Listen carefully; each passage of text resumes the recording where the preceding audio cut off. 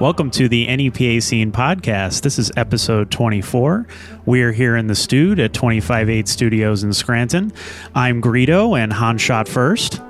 I am Lauren, and I am the master of all things in the universe. I'm Mark. Why do you guys do this to me every week, right? Yeah. You just gotta go with it. I know, but usually like I'm the one who's like good with like coming up with like off the cuff stuff. Well, apparently not if you're complaining that No. But then when it comes to my name, I just blank. Usually I do too. Yeah, but you for like the last 3 weeks, you've had like really good ones. No, I think I said nothing last week. That was good. See, that the benefit of having a piece of paper in front of you is you can write stuff on it, and then I'm just looking at Twitter, remember man. things. That's all I'm doing. You need one of these clever memo pads. Nah, I just don't like to write. Me neither. I hate writing. Anyway. I'm Mark, and I don't like to write on paper. And I'm Jer, and I agree. Anyway, yeah, I'm Jer Tobin, and I guess keeping with the Star Wars theme, I'm Lobot, I guess. Oh my much. God, I could have totally went with that. You would have stole Lobot on me? I'm the bald guy. No. But like he looks like if you take your headphones and you put your headphones back a little bit, Right. that's Lobot. What? I did it once and somebody thought I looked like Lobot. Actually, with Marky, with your voice, I think we can go with Salacious Crumb on that. You know, 'cause you used to- That one? yeah, because every once in a while, you know, you I let didn't out a little realize- cackle. Are and- we picking actual characters? Because I'll pick Mara Jade.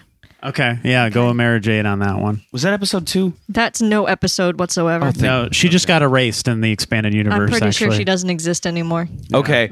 And also joining us is Rich Dries, who is the Jedi Master of Film Buff Online.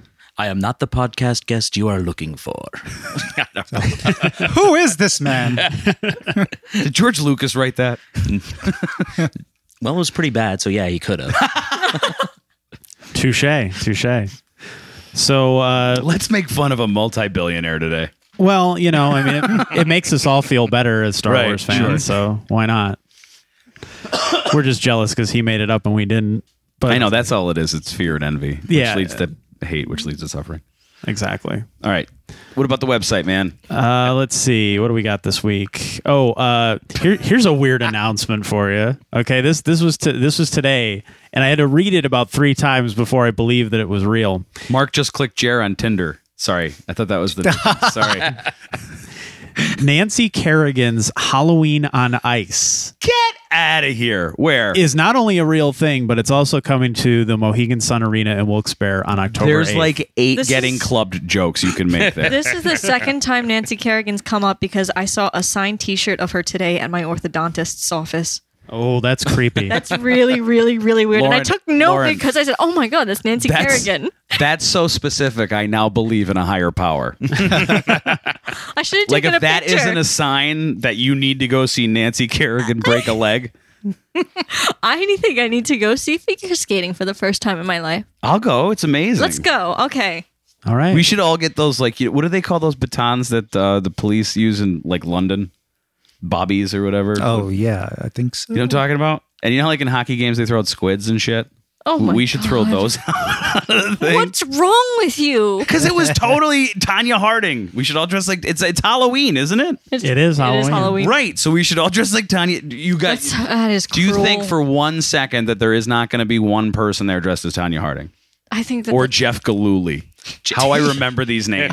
Wait, did Tanya Harding do porn? Seriously? Yes. That's what I thought. Yes. Yeah, that happened. I have yet to see You just that. got a visual cue in your head somehow. Somehow. remember I got you see, I got the visual cue of the why. It was so like It was so it's tragic, heartbreaking. it's horrible, but Ugh. at the same time, like the way it was sensationalized, it's kind of funny. Saturday Night Live just skewered it. As did Weird Al and many other people. Yeah. I mean, but I think the reason why that story was so big is because who the hell does that in figures? It's figure skating. Right, exactly. Right. It's not Mayweather and Pacquiao. Like, it's figure skating. Which we are going to talk about. No, in- we're not. I need to. It's not newsworthy. After we get through I think their fight was better than the one this past weekend. Yeah, the Nancy Kerrigan fight Yeah. lasted about 7 seconds, but the entertainment value went on for years. Right, exactly. Yeah.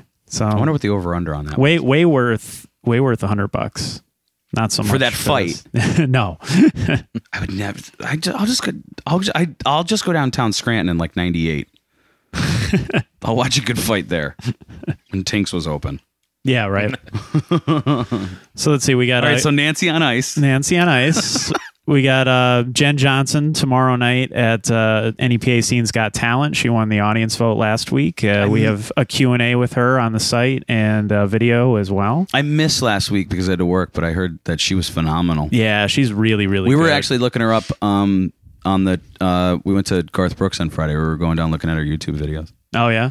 Yeah, she's really good, man. How What was is- Garth Brooks? Honestly, Yeah. amazing. Yeah? Yeah. Not a country fan. Well, I wouldn't have expected you to go. So what made you go to that? Because I know he's like a great performer. Okay. You know what I mean? And he's the only country where I actually kind of like. It's not like truck driving, dog died, whatever. Like the substance of his music is actually pretty good. The only problem is there's a slide guitar. But if you take out the slide guitar, he's a really good show. But his show was incredible.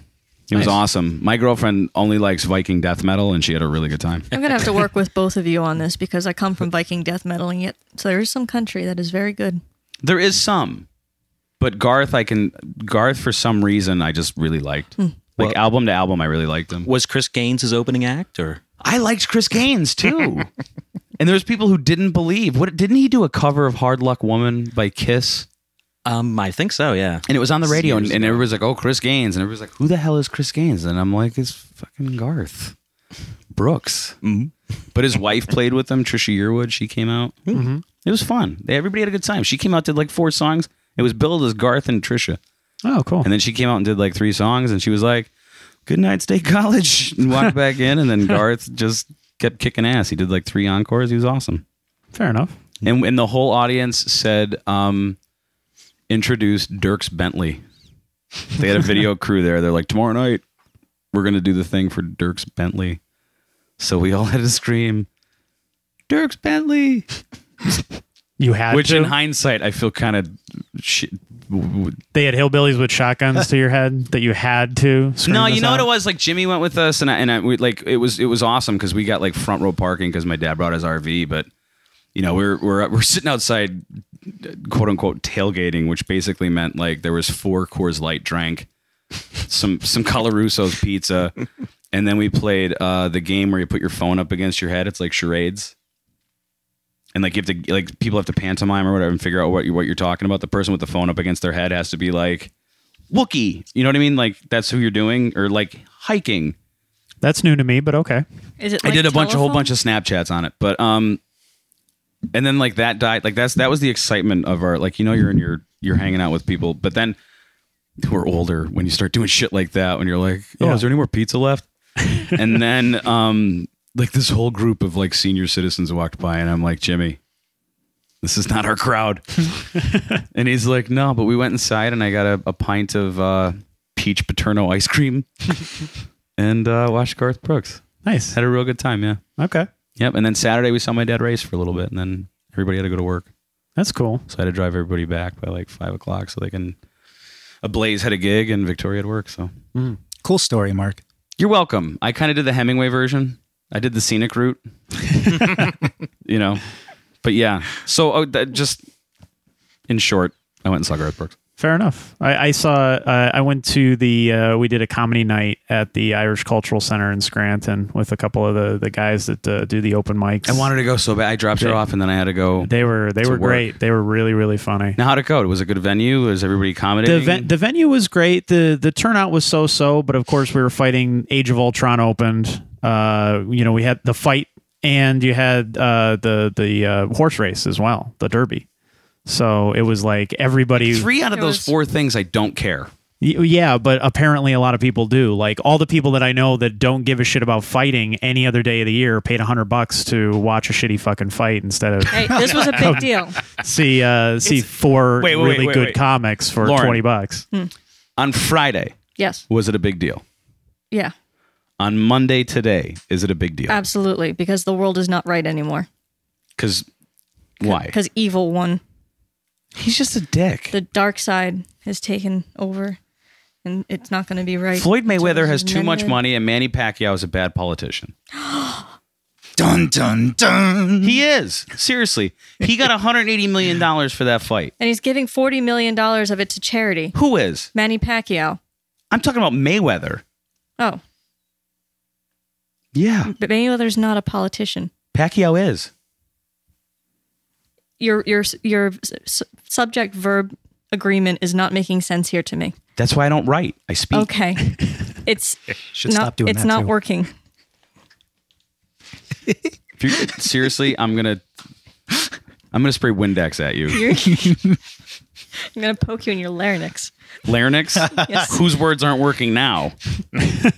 That makes my coccyx tingle. What part of the body is that? That's your It's the tailbone. coccyx, the tailbone, yeah. Oh, okay. But people call Is it that why a when you get kicked coccyx. there, it hurts like hell? What? Nothing. So the comedy. No, it was a good night, and the audience really dug it. So the You guys gonna do another one? yeah, the venue invited us back, so we might do one in the fall. We would take a little time off and promote it and that sort of thing. Is Jerk Mayweather fighting in the fall?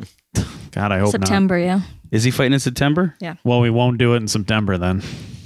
There's also local events in September and October. Right. So So- we'll be careful about Okay. when we do it this time. As a matter of fact, we didn't even announce it yet, but Dan Hoppel Comedy Hour or something is going to be here Yeah. October 3rd, I believe. Yeah. Well, he was Ooh. he was one of the performers the other night. And he was really good. Zach Hammond headlined, and Zach was awesome. And Dan's our guest next week. Yeah. Yeah, real excited. Awesome. He's gonna. We'll laugh. We'll cry. It'll be good. We've been talking about this for weeks about how this is going to go down next week. So Well, he's a big fan of the show. He listens to every episode. So yeah, he's the fan. yeah, definitely. Yeah. Thanks, Dan. I'm looking forward to next week then. I love every inch of that man. There's a lot to love. Wow. That's how much. you That went- that's you not went there. insulting. Like Dan. Dan is. I want Dan to like just sleep over in my bed. Hashtag superfat. The hashtag Marky's in love.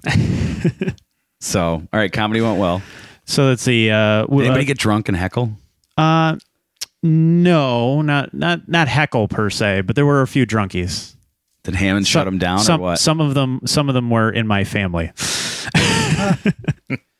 Rich, you love your family. You just don't have to like them all the time. Yeah. Well, that was one of those times. Were you sitting there going like, guys, seriously, stop it? Yeah, pretty much. Really? Yeah. Wait, you had to like scold your family at this event? Yeah, pretty much.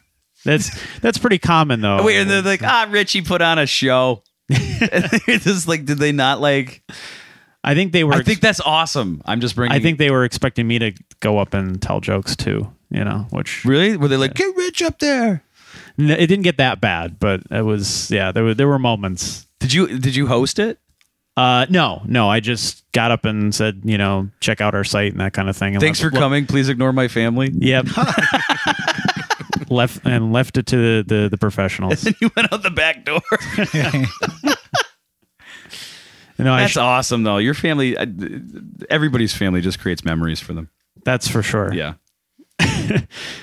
So, the Corey Wolf's recording copyright series, he did another entry of that. So if you're a musician and you are interested in recording copyright laws, that's a really good series that actually is quite helpful because they just did a event about a week ago. It was last Thursday. Yeah. I went to it. Yeah. How was that? The Lackawanna County had an event that was about copyright laws and how to protect it was work. incredibly interesting, and it's an incredibly complicated topic. Right. Which is why, like, he kind of breaks it down very simply in these columns. So it's a nice start, Corey's- but there's so much more to it. You also have to remember it's always changing. Every new case makes Right. the Oh no! situation I different. know that, and then they had a lawyer come in from Philly, and he's a like a copyright patent attorney. Blah blah blah. He especially deals with entertainment and art. But for how smart and versed in this world Corey is, Yeah. it's like it's scratching the surface. Like it's Sure. it's such a complicated issue. Oh, yeah. I know a librarian that is well versed in copyright law we could have on. Okay, cool. Are they local? Yeah. Good. All right. All right. Well, you do the schedules. Putting a pin in it. Good. And then I'll mention one other thing before we get into it. We're streaming all the bands of the NEPA Metal Meltdown Festival, which is this weekend. It's Friday and Saturday at Diane's Deli in Pittston. So we're streaming all the bands on there, so you can listen to them all beforehand before you go. And we'll have some additional coverage leading up to the festival, and then after the festival. What do you mean streaming? Like the SoundCloud thing? Yeah, basically, if we have split it up by day 1 and day 2. So if you go to day 1 or day 2, you can check out all the bands, and you've got all their SoundClouds or their where their band camps or whatever they use to stream their stuff, and it's just right there embedded on the site, ready to go. So and this is Friday. Yeah, it's Friday and Saturday. There's a whole set of different bands each night, and some of them are local bands, and some of them are from out of the area. But it's a cool little underground metal festival, and it's the only one of its kind in the area that they do every year. Well, people better go then. Yeah, well, we're sponsoring it, so we're hoping to get some people to come out to it. And we'll be giving away some Slipknot tickets because they'll be playing the following week at the Toyota Pavilion. Who are they playing with? Hatebreed, I believe. Blondie. Call me. I've seen I've seen Hatebreed like 6 or 7 times by default because they're always opening for someone else that I want to see. I could really care less about Hatebreed personally, but It's not so much Hatebreed, it's just Jamie. yeah. No offense. Why do Hatebreed metal fans. bands? Oh, I'm not even going to go there. Forget it. I have a question about Diane's Deli. I've never been in You there. can't get a hoagie, or can you? Well, okay, You can it's- get food, but it's not a deli. right. Okay, I pass there often. Yes. I only live like 3 miles away from the place. And it looks really nondescript, doesn't it? Yeah, Like you can't tell what it is. there's not even. I don't think there's like a sign that even sticks out. I don't think There's no so. like eat at Joe's, eat at Joe's. Yeah, it's- No. You know what I mean? but is it big in there? Like, It's a decent size. Yeah, there's a good size floor. I mean, it's not huge by any means, but I mean, it's a decent size that you can have something like that okay, work pretty well. A lot of the metal bands play there. yeah, because I always thought, okay, like this is it says deli Right. in the title, so obviously they serve food, and I'm really thinking there's a deli, there's a counter. How in the world do they also have all these shows there? It's like Arlene's Grocery. Right, but also there's no fish in Blowfish. Wow, apples and oranges. But okay, Hootie and the I get your weak analogy. I get it. You get my weekend? It's not laid out like a traditional New York deli with a shotgun, No. counter on the Right. one side and everything. It's much more like a restaurant Okay. with some stage room on the one side. The picture I wanted painted for Diane's Deli has been sufficiently revealed to me. Thank you all. Fair enough.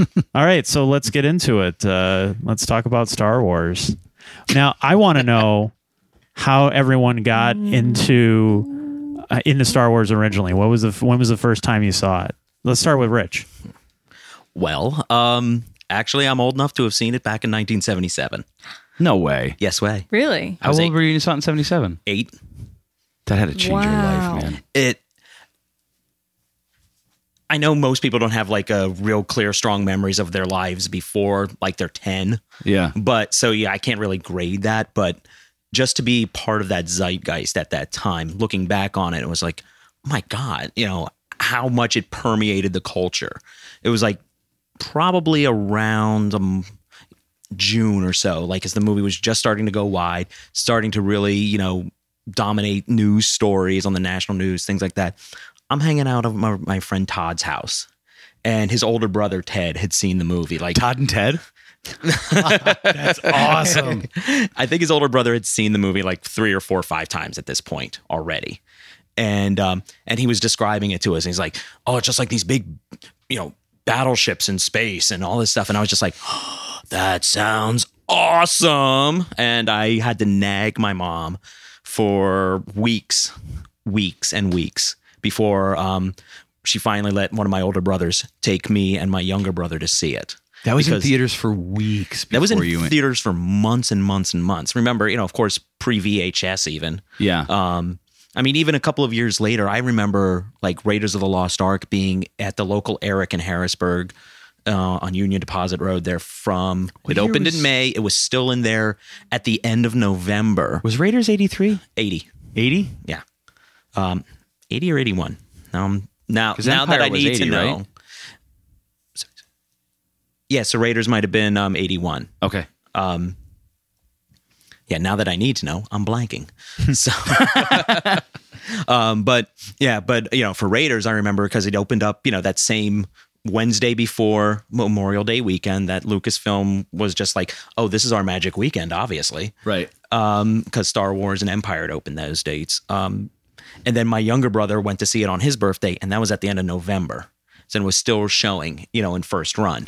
Jesus. Yeah. Remember those days? Yeah. Yeah, if a movie's miss in those days. movies in theaters for longer than 7 weeks, you know, it stands out. What do I remember? Roger Rabbit. That was in theaters forever. Yeah, it was. And then what was the second run theater? Wasn't it up the Einen? Yeah, there was. I didn't move into this area until I was going into 8th grade, though. I was living down in Harrisburg. No, you're totally Einen time. Yeah, it was but- like $1.50. Yeah, but I was for, like, living a in movie. I was living in Mountaintop though. Oh, so well, nobody's perfect. yeah, I know. Sorry. Wow, you saw in the theater Yeah, I remember. in stereo. I remember going to see Empire opening weekend. How long was that line? Ridiculous. And we went. It was my friend John Lawrence, his dad, and myself. They were like, "We're going to see Empire Strikes Back. Do you want to go see it?" I was like, "Yeah, but let me go home and check with my mom first." I go home. Mom's not around. Dad's not around. The plan was we're going to go. Decision is made. We're going at like the 5:30 show because John's dad was like, short line. Everybody will be off for dinner. It's like, cool. Okay. So my parents aren't around for me to ask, you know, permission. So I just like write a note, went to the movies with Mr. Lawrence. I'll be back by whatever. Made myself a jelly sandwich and I was good. Caught holy hell for it when I did get home. But Yeah, but it was totally worth it. of course. Yeah, absolutely. It's Empire. Duh. Little did you know it was going to be amazing. More amazing than the original. And on a I think it feels that cliffhanger. way. Oh, yeah. Because, I mean, you saw it for the first time in the theater. You weren't going to just go out and see Jedi after No, that. You had to no. wait several Yeah, years. 3 I think it was 3 years in between the movies, right? Yep. Yeah. And then finally, by that time, we had moved up to this area here, and I saw Return of the Jedi at General Cinemas opening day. At Viewmont? No, Wyoming Valley Mall. Anything below like Pittston, I don't know where the hell it is. I feel awful. But I just thought I'd let you know that. Thank you. yeah, that was another occasion where the line was crazy. It was like, you know, it was in the Inside Mall Theater, and the line went from the theater. That was the all one behind the mall, right? They it was had- its own separate building, No, wasn't they it? had 2. Did they? They had, I think it was 3 or 4 auditoriums in the mall itself, up by the J.C. Penney end. Yeah. And then they had the 3 outside the mall on the other side of the parking lot. Yeah, which is now a car dealership, isn't it? No, the car dealership's on the other side. They knocked down the old theater years ago, and that's when they put in the first. It was a It was like ground 10 years round. ago, wasn't it? Oh, Yeah, right. it was a ground round. Then it became a bank, and then they tore down the bank, and now it's a Chipotle, a vitamin store, and the Five Guys. That's right across from Outback, right? Yeah, Yeah. yeah, it's right up all in that area. Yeah, Jer, it's not a car dealership. Sorry. Why don't we find out where Mr. Jer found it? Star Wars? Yes. Star Wars to me seems like it's just been ingrained in my life ever since. I can't recall, now that this has been brought up, I don't remember where the first time I ever saw it was. The only Star Wars that I remember seeing in the theater Revenge of the Sith. was well, okay, sorry. The original films was Jedi.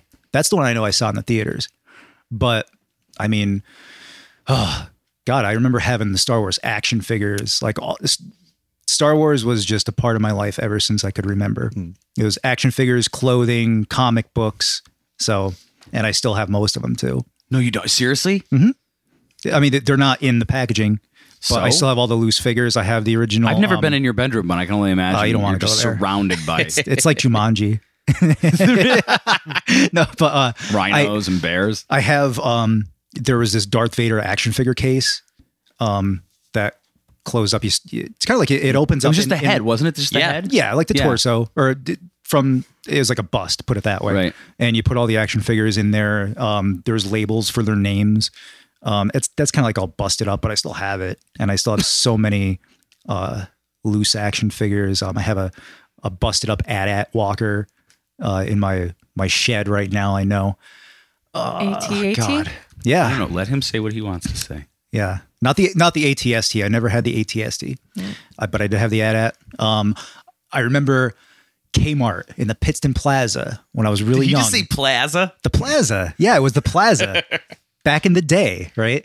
I was at Kmart and me and my dad were walking around. Nakatomi Plaza. And we saw this, I forget exactly what vehicle it was, but it was one of the bigger spaceships.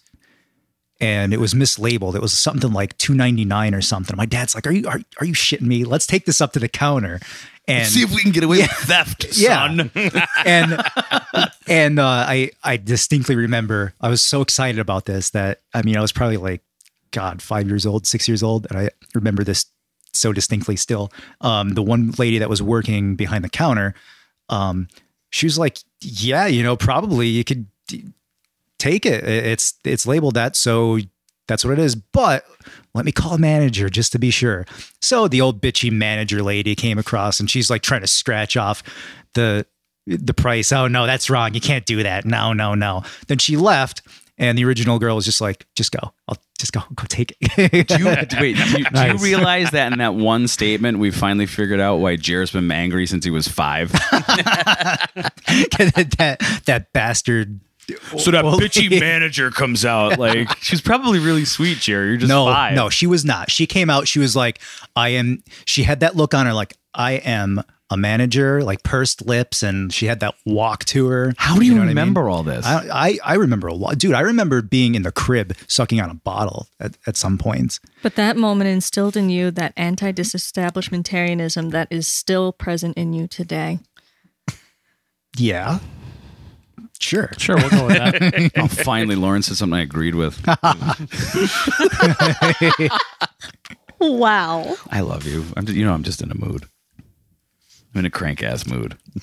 The time is but I've been waiting. I've been waiting like 24 weeks for you to say anti-disestablishmentarianism. Really? Yeah, man. Why? Because you're so like learned. It's a compliment. But You're one of the smartest people I know. anti-disestablishmentarianism doesn't come up in everyday speech. I know, but you It got shouldn't. a chance to use it, and it was awesome. But he just okay. Are you mad at me? I'm giving you a No. compliment. Tell me about when you discovered Star Wars. Like 10 minutes ago. You were supposed to give me 10 minutes for Manny Pacquiao. That didn't happen. Go. Star Wars. I don't know. When I was a kid, I had like action figures, but I didn't know what they were. You didn't know what they were? I had no idea what they were. Like you physically didn't know what the action figures were. Like, No, did you try eating them and wiping your ass Like, with them? No, I and- didn't know. Like I was. Big What is this object? I don't understand. I was big into like Legos, Constructs, G.I. Joe, all that stuff, and I did have Star Wars stuff. And I remember going over my cousin's house, and my cousin had oh my God, what's the creature from Jabba's lair underground? Rancor. So he had like a Rancor and the Millennium Falcon. I always thought the Millennium Falcon was cool. I just never knew what they were. Okay. You know what I mean? Like even the action figures. So like Darth Vader, Han Solo, Luke, Leia with the buns. I had no idea who these characters were because we never watched. Like my mom, like my dad used to go racing all the time. So like he would go racing on the weekends and I'd stay up late and all we had was HBO on like the Verdo cable box where it's like, oh, we got to get up and switch it.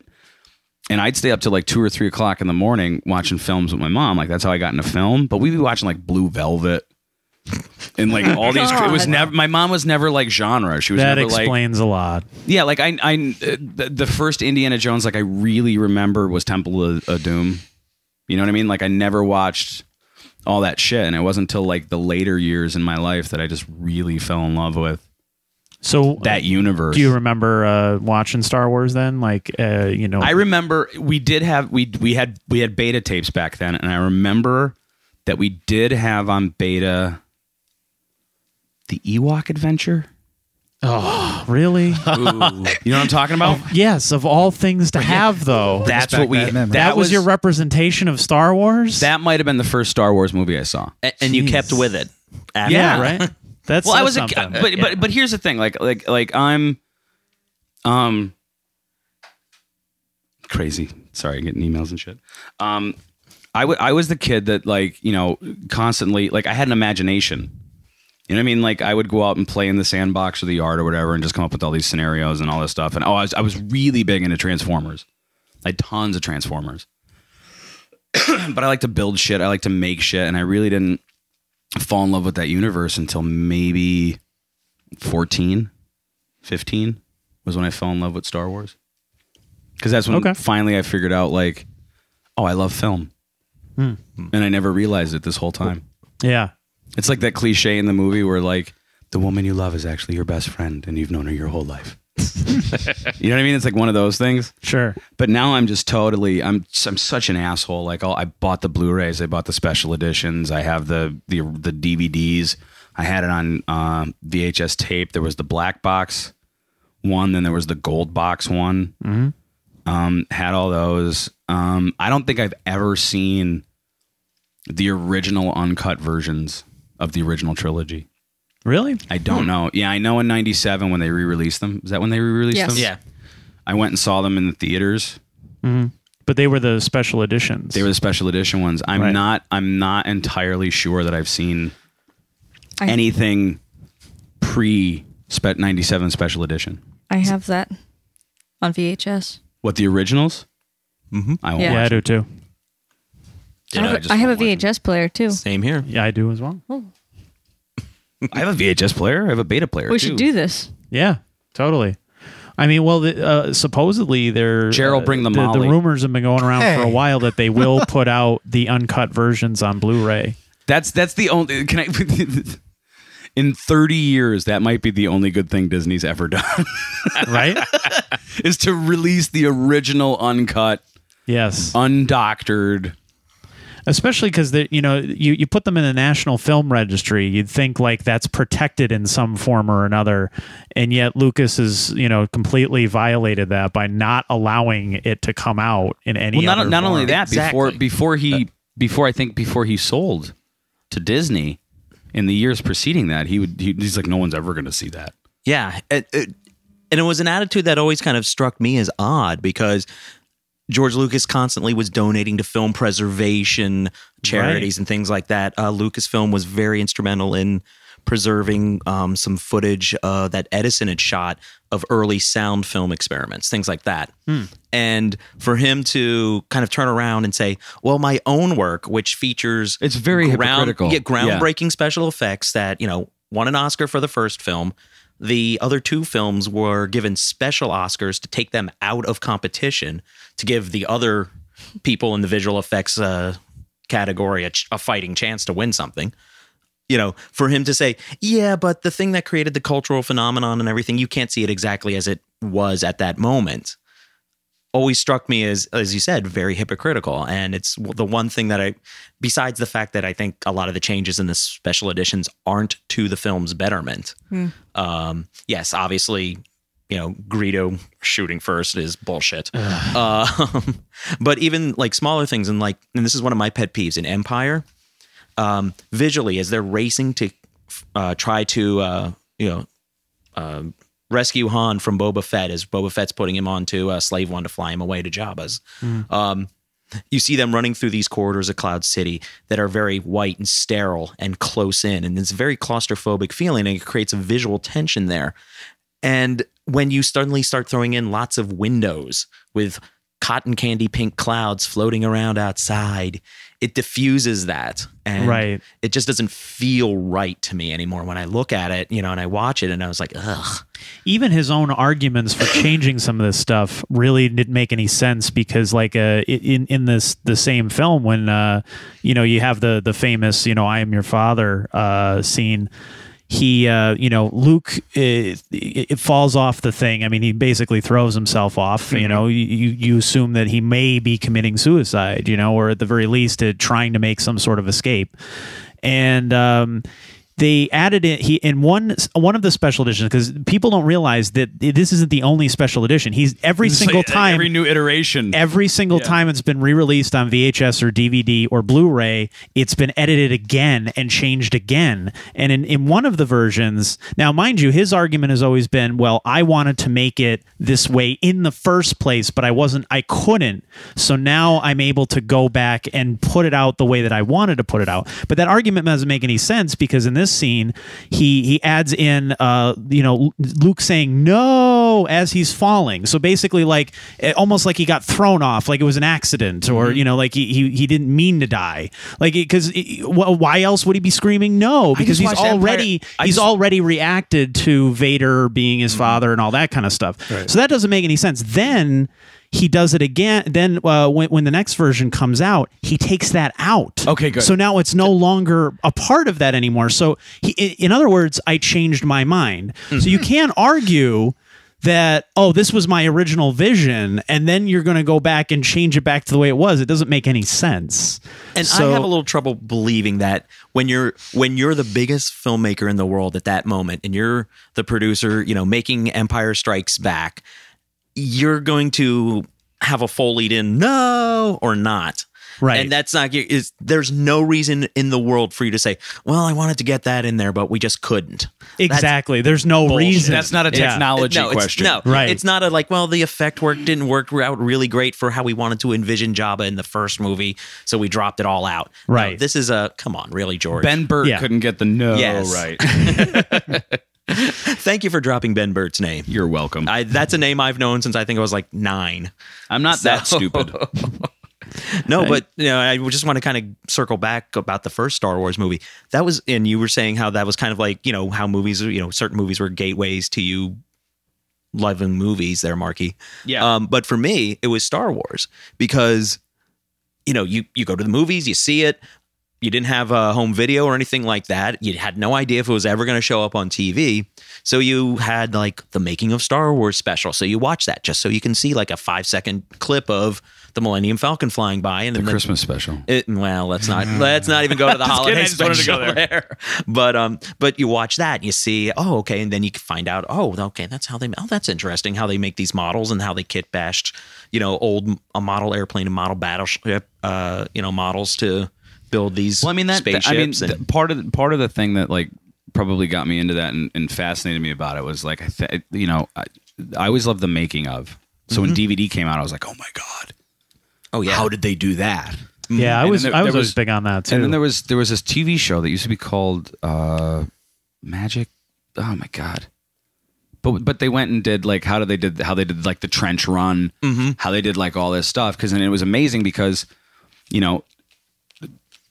here's a guy who like there was no real visual effects houses back then. There was no real sound mixing stages or anything, and he created the whole thing out of necessity. Yeah, and if you ever watched how they made A New Hope, he actually used like old World War II footage that he spliced in there when they're doing oh my god, when do they get off of is it when they get out of the Death Star? Yeah, when they're and they don't get PNC Kid. But the shots of all the TIE fighters was actually World War II dogfight footage, and that's how they figured out like here's the shots that we need, here's what we like. Yeah, and that's what he did. He created all that shit. He got a group long before there was any kind of concept of like previs or anything like that. Oh yeah, sure. And I mean, just the trial and error of that. I mean, that gave us ILM. Yeah, out of that came ILM. Like George Lucas pushed the boundaries of technology and then shit all over. And we'll get to that because I definitely want to get to that. Line. Lauren, I want to hear how you got into it. Oh, hi. Hi. Hi. Hi. I was born after the original trilogy came we're out. starting all the way when you're born. Yeah. I remember Star Wars. The Imperial March was during the ultrasound. It was part of my family because everybody was either a Trekkie or a Star Wars fan. So it was just kind of in the background. And I think I recall bedtime stories being told the story of Star Wars. And I had the action figures since I was very young and the VHS tapes since I was very young. And I distinctly remember going to the theaters in 1997 saying, what is this? What did they do as a young child? And not understanding why it was different. Where's all the Vulcans? That's it? Yes. So what happened after 97? I had all the encyclopedias. I had all the... Did you have like the book of they did like the almost like the blueprint diagram breakdowns of I like had all the those. ships. Yeah, I think I had that too. All the vehicles in the universe. I had the biographies of all the minor characters. I did the 3D puzzles of the Star Destroyer and the Millennium Falcon, and I did not finish the Death Star because it's spherical, and those are difficult because all the pieces look the same. I still have my Darth Vader piggy bank with the raised arm and the lightsaber, and he goes when you put money in. Does he? My grandmother got me a machine. And he still works? He still works, yeah. Does it really? Yeah. Why isn't that here? Why can't we use that for our coffee? Our coffee money. I suppose. No, I don't want to take your childhood artifacts. I was just wondering. I was just curious. So have you still followed it since then? You've stayed a fan over the years? Yeah, well, I don't like the new trilogy because it's bunk. It seems to be the general consensus in the room. Le poop. It is Le like poop. We will definitely get into. and I've become terribly confused by what I'm supposed to consider canon anymore. Yes. But- Yeah, that is a big issue. How about you? Me? You know, what's funny is one of my first very distinct memories of Star Wars was actually a huge dick move spoiler. What do you mean? Okay, so now I was probably ingrained to love Star Wars because I mean my dad was a big nerd and I'm obviously was into that stuff from a very little kid, into action figures and things. I think one of the first pieces of clothing I had was a Return of the Jedi hoodie because I was born in '83. That's awesome though. So yeah, and I still have the Wait, like an infant hoodie? It's an infant hoodie, yeah, and I still have it. Maybe we should see if Jimmy fits in. Doesn't that. He probably does actually. He's quite a little man. So, but I remember being at my aunt's house. We would go over there for the holidays, and I forget which holiday that they were playing Star Wars on. Yom Kippur. It was like a Christmas or Easter or one of those that they had it on TV. So I don't know if this was the first actual time I had seen Star Wars, but maybe it was the first time I was more aware of seeing Star Wars, as a memory. So my uncle's sitting there and he's trying to explain to me, because obviously the movie, just starts and, you don't really know everything that's going on. Cause I mean, there's people going in and out of the room and stuff. So you're not, it might've been during a commercial break, who knows? But, he's explaining like, oh, this is Obi-Wan and he does this, and this is Luke Skywalker and he's from here and that sort of thing. Oh, okay, yeah. And this is Darth Vader, and you find out later that that's his father. And this is the original Star Wars. Wait, that's what he said to you? He did. He said that to me. What a dick. And it completely stuck in my head as a kid. I was like, oh, that's but he's the bad guy. Oh, no. So now I had this in my head. So Empire was totally ruined for me by the time I actually saw Empire. What's your uncle's address? Your life could have turned out completely different if that was not spoiled for you. Exactly. You could be on fucking Wall Street right now. So now you truly understand why I despise spoilers. This is a lifelong thing for me. Ooh. So but that's like the spoiler. It is. It's the spoiler. And that's not like what's in the box. That's I think that's the spoiler. The next time I think I saw, like, I can remember seeing Star Wars and stuff was when they put out the VHS of the original uncut versions before they had put out the special editions in the theaters. Then of course the first time I had seen it was the special editions in the theaters, but of course, they had added stuff in. And at the time, I wasn't offended by that because you're as a younger kid, you're not really like thinking. The TIE fighters come around the. Yeah, you're like, oh, okay, this is cool. Like, oh, I didn't know they were going to put Jabba in here. That's cool. God, that kind of stuff. See, but at the time when you're a kid, you don't really mind that stuff because you're not thinking about the film aspect of it. You're thinking about, well, I didn't at the time, but as I thought about it years later, then it started to bug me. And then it just became an all-consuming hatred. And then eventually I joined the dark side and killed a bunch of sand people. But not your uncle. Fair enough. But not my uncle. You took it all out on the sand people and left your uncle just.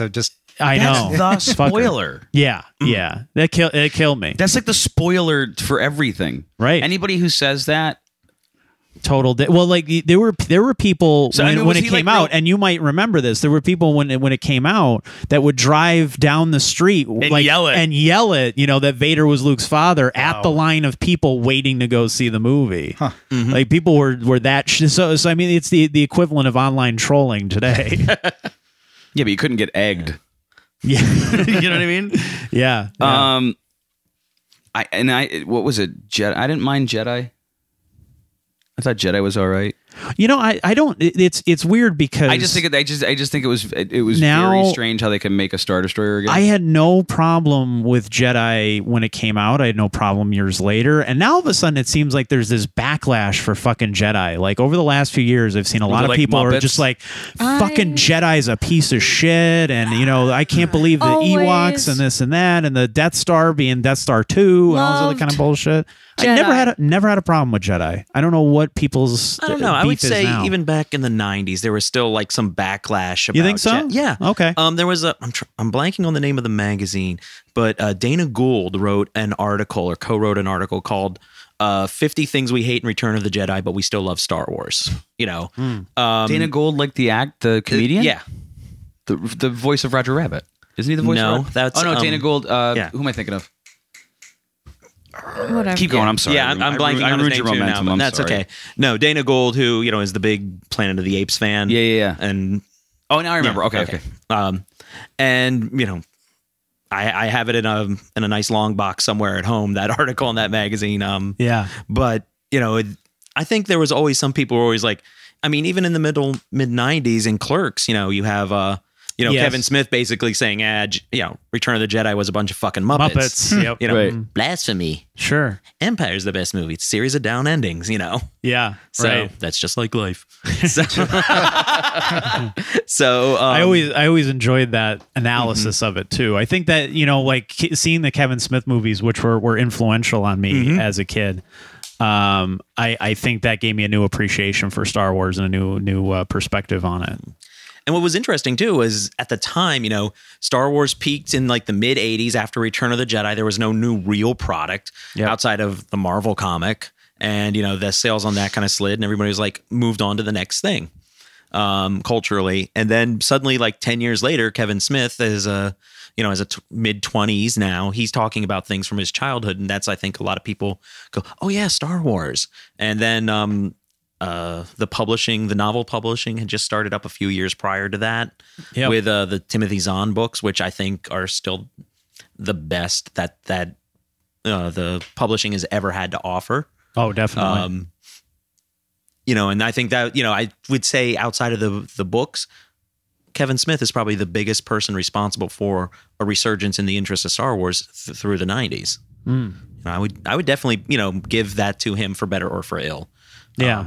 You know, and also the thing is like the people making the movies that we tend to like now, and the TV shows, even like the showrunners and stuff of some of our like especially like the, you know, where it's not like one or episodes, it's like a whole story arc going through. If you ask any of those guys, even, you know, even some of the more seasoned filmmakers and you know, producers and stuff like that, they will always reference Star Wars. Yeah. You know what I mean? It's like, I mean, you know, we have J.J. Abrams right now doing what he's doing, but you know, all of his peers, they're like, what was the movie that changed your, and everybody goes Star Wars. Yeah. That's what it was. And I think maybe it kind of died down a little bit because high school, college, find out what your career is. Right. And then people are like, I just want to make fucking Star Wars type movies all the time. As a comic book guy, it definitely changed the comic book medium as well. It changed everything. Yeah. And the thing is like all those 8-year-old kids that went to Saw a New Hope, when they grew up, they started doing what they're doing now. You know, I think that might be part of the resurgence, because like all the people, like even Kevin Smith's peers, like it was like okay to talk about it now. Yeah. And not like feel like you're in this weird subsect of like, you know, where it's like, it used to be like, oh, I play Dungeons and Dragons on the weekend. Now people are like, Game of Thrones is awesome. I don't care about playing like that. Anyone knows that I do that. It's Mark such or Dan Harmon has all his shit. And It's so strange how much that's changed. Like even just when I was a kid, I used to get picked on for liking Star Wars and comic books and things like that, and relentlessly, like what the hell is wrong with you? And now it's like You can hiss at people who've never seen Star Wars in public. exactly, yeah. It's totally the opposite. They're so mainstream. you now. hiss at people? Like if somebody walks by and you don't agree with them, you go, It's the Filipino way. no, it's not. No, Is it? no. No, I don't know why. It's I just chose to go Lauren's with way. this. There goes Lauren. We don't like her family. Yeah. Like in I Iraq, they just throw chose shoes. hiss out of like the. You hiss a lot. I do hiss. That's You weird. do. That's a weird thing that I do. You're like a mongoose and a cat. They're both animals of prey. I'm just. He's trying to say you're furry. Do mongooses hiss? I don't think so. I don't know. Don't snakes make noises? Can't tell you the been last time I ran into a mongoose. It's been a long time since I've seen Ricky Tikki Tavi, so I couldn't tell you. Nice reference. I'm just saying that it's weird because when I meet somebody who's never seen Star Wars, I feel like I either need to get them up to speed or make them feel bad for not having seen it. But they've which seen seems Twilight. odd. I feel like that seems odd because it was the other way at some point in my life. Yeah. Lauren, it gets better. What gets better? Hashtag. Like, no, now, like, life gets better. Like, all those things that, like, in a weird way, like, you got to stay in the closet about. Like, oh, I like Star Wars, or I like Star Trek, or I like comic books. I was or, never in the closet on that. Well, you are so unique and special that you're a Vulcan. I told you this. All you are is logic, and it's illogical for you to stay quiet about what the things that you care about. That's why you've never had to hide. I like Star Rich grew up Wars. in West Side. Oh, You know what I mean? So he's, they really do beat you up for your lunch money there. So he had to keep Much kinda- more so now than when I was growing up. Yeah. But what's amazing about Star Wars is that it just allowed people to kind of like let their geek flag fly about stuff like that. And it's like you said, it's become more acceptable to talk about Dungeons and Dragons. Yeah. Dan Harmon on Harmontown plays D&D. Well, now they're playing Shadowrun, but there's the whole podcast on Dungeons and Dragons. What's his Podcast, face? we do a podcast. as if Well, we're you- doing a podcast right now. I know. We could be playing Dungeons and Dragons. No, I left my dice at home. I don't know. But if I went back in time and told like 8-year-old me that, oh, at one point in your life there will be 6 TV shows in one TV season that are all based off of comic books on network television, I wouldn't have believed myself.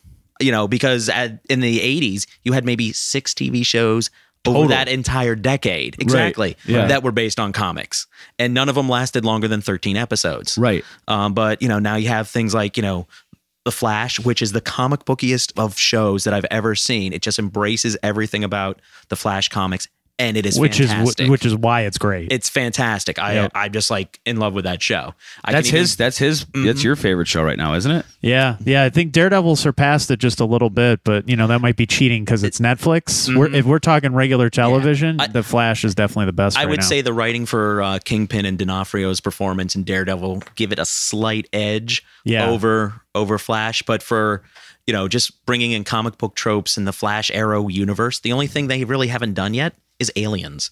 We've seen time travel. Yep. I'm guessing that the Lazarus Pit, as we saw it in Arrow, is magic until they say otherwise. Yep. We've seen every other thing. I mean, hell, earthquake we got machines and- Grodd at this point.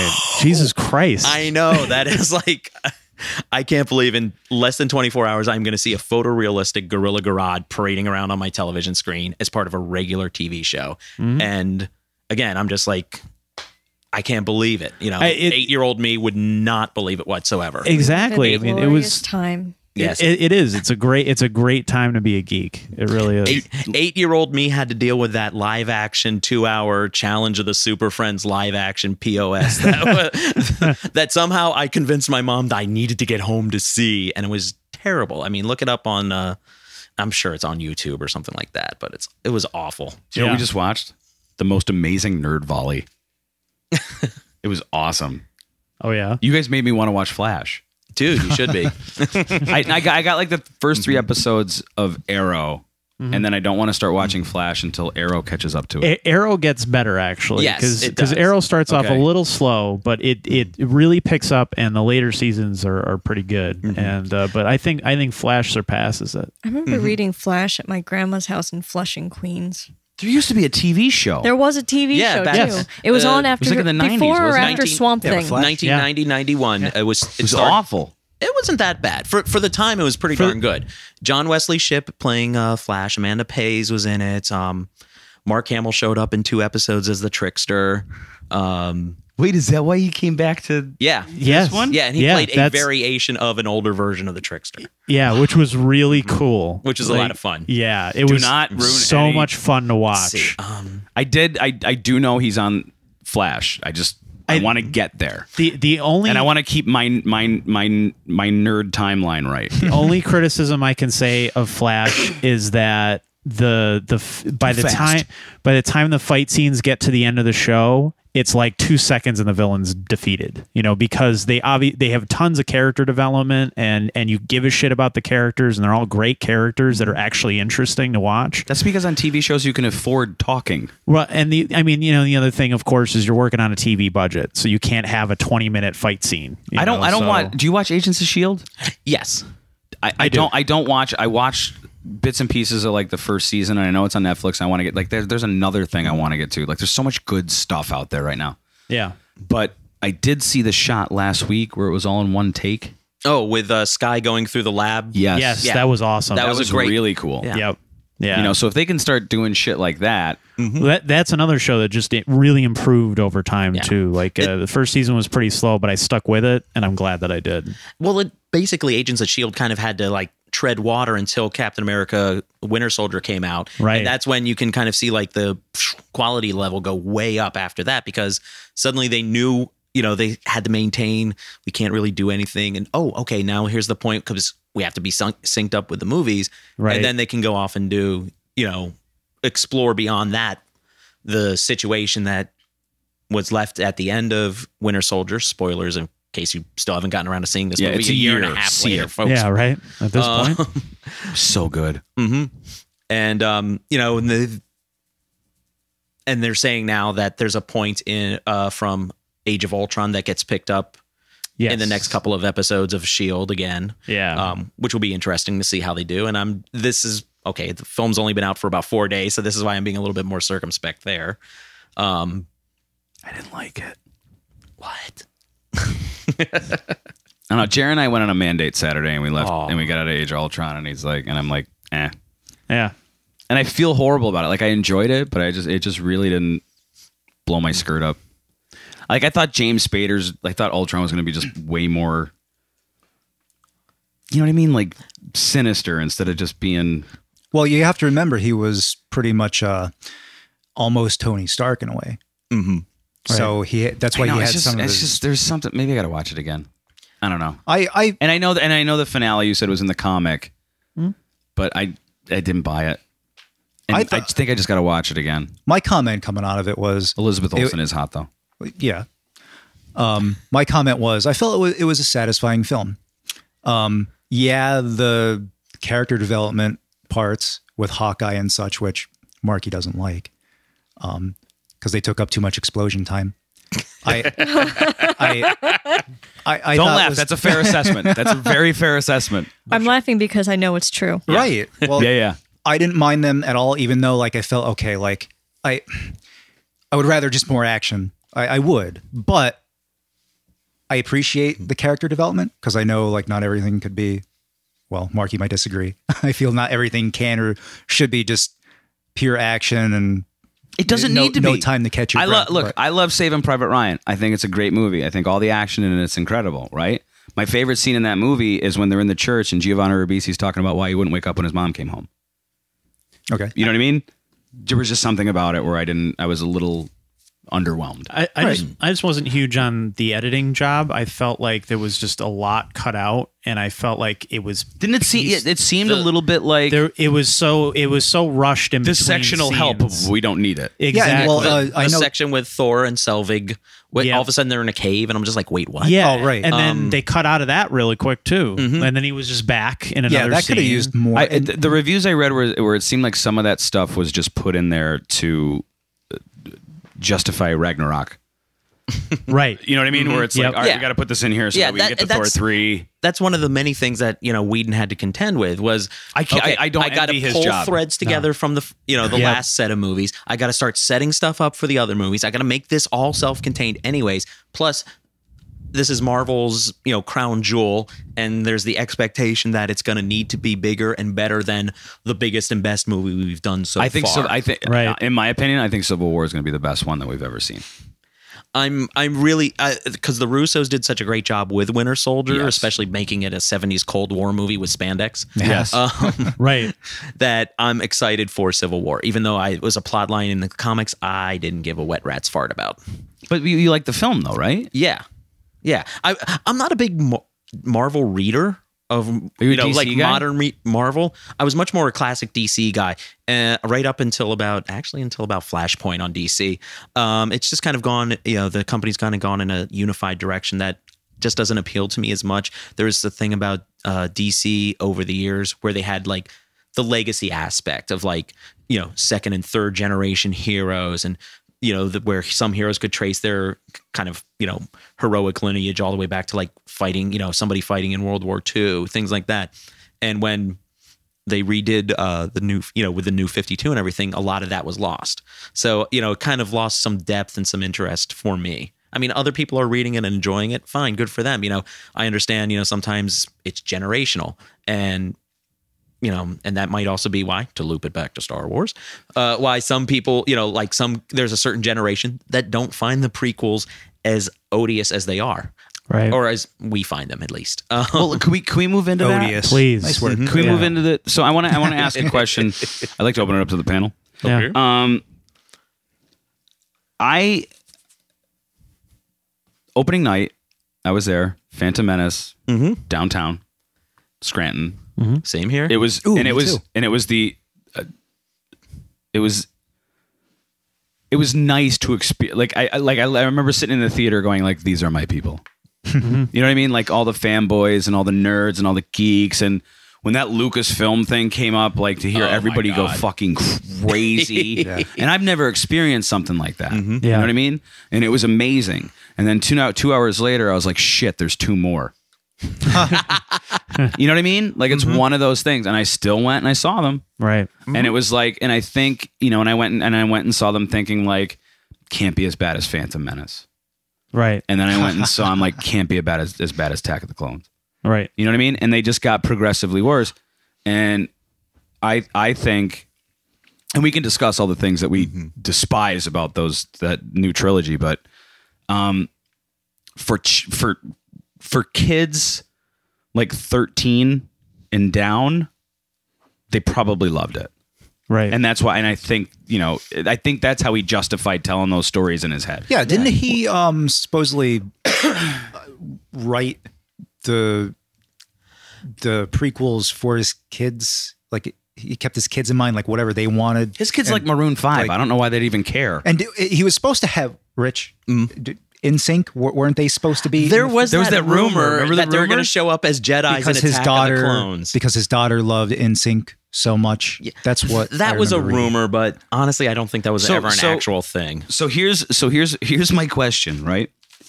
Is that because this is from the mind of George Lucas, right? And because he paid for every movie except A New Hope, is he allowed to do whatever he wants? Like where is it where it's like it is from the mind of George Lucas, like all of this is. So is there a point where it's like no, it's the people's movie. We now. got Like, we you got to can't- step in. Like it's become so ingrained in culture that you're fucking with culture now. You're really.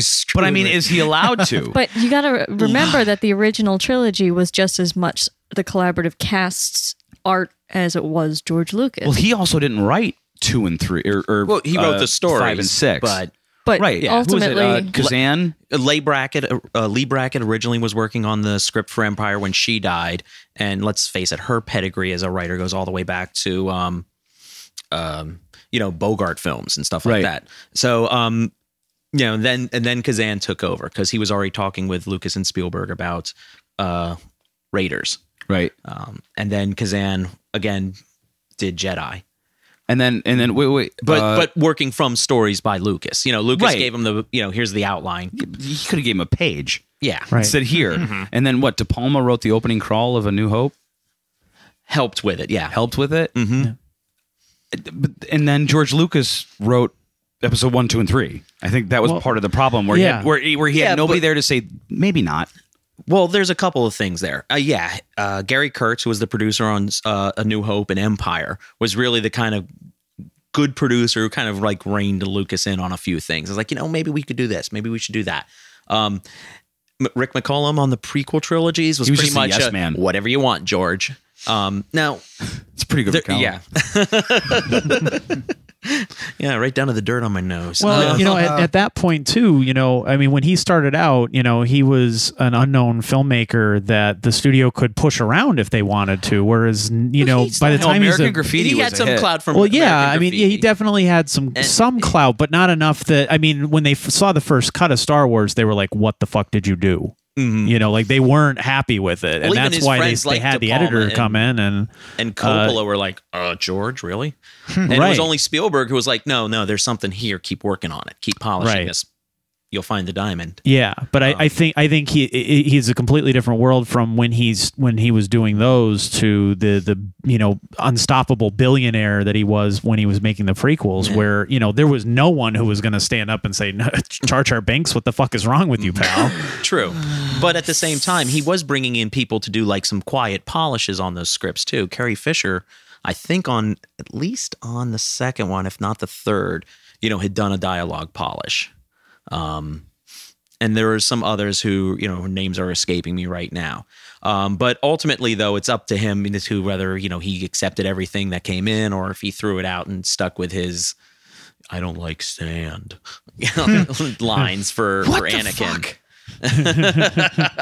Yeah, when I saw We didn't go back to Tatooine because Bantus. don't like sand.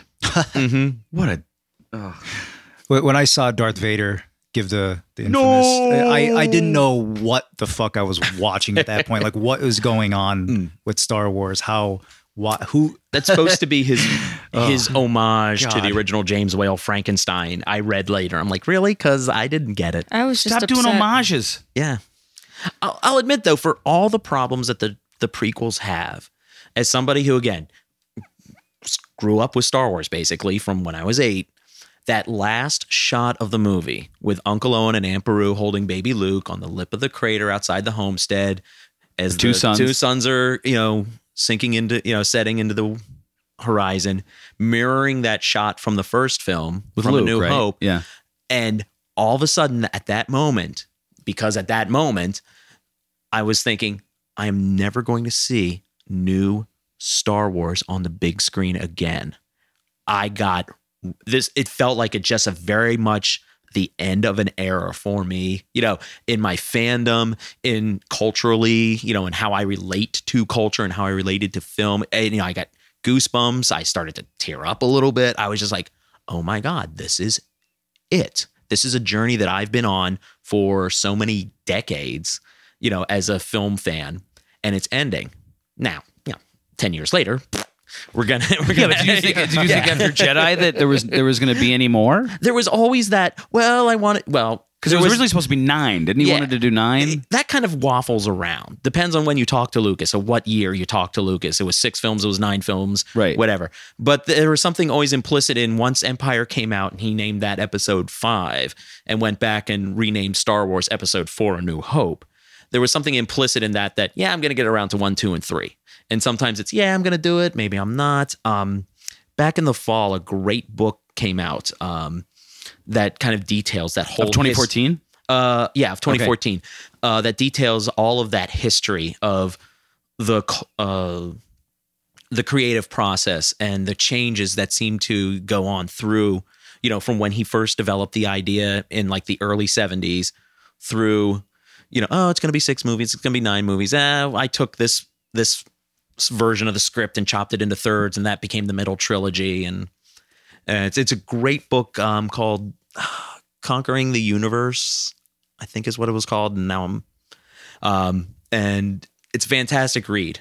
And it has some great interviews with people like Gary Kurtz, who talked about dealing with George on a creative level.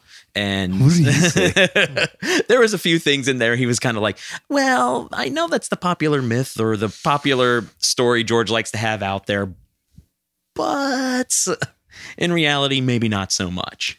I think that's a thing with a lot of creators, though. I mean, you hear that a lot about Stan Lee, how, he would revise things, as history went on. And, some people hate him for it. And, other people are just like, oh, well, he's a kind old man and he forgets things and it's okay. It's not a big deal. So you wonder how much of it is that revisionist history where, he's blatantly changing things that happened, and other stuff, maybe he's just misremembering, like maybe he thinks it went down that way, or maybe he just told it enough times that's the way it ended up.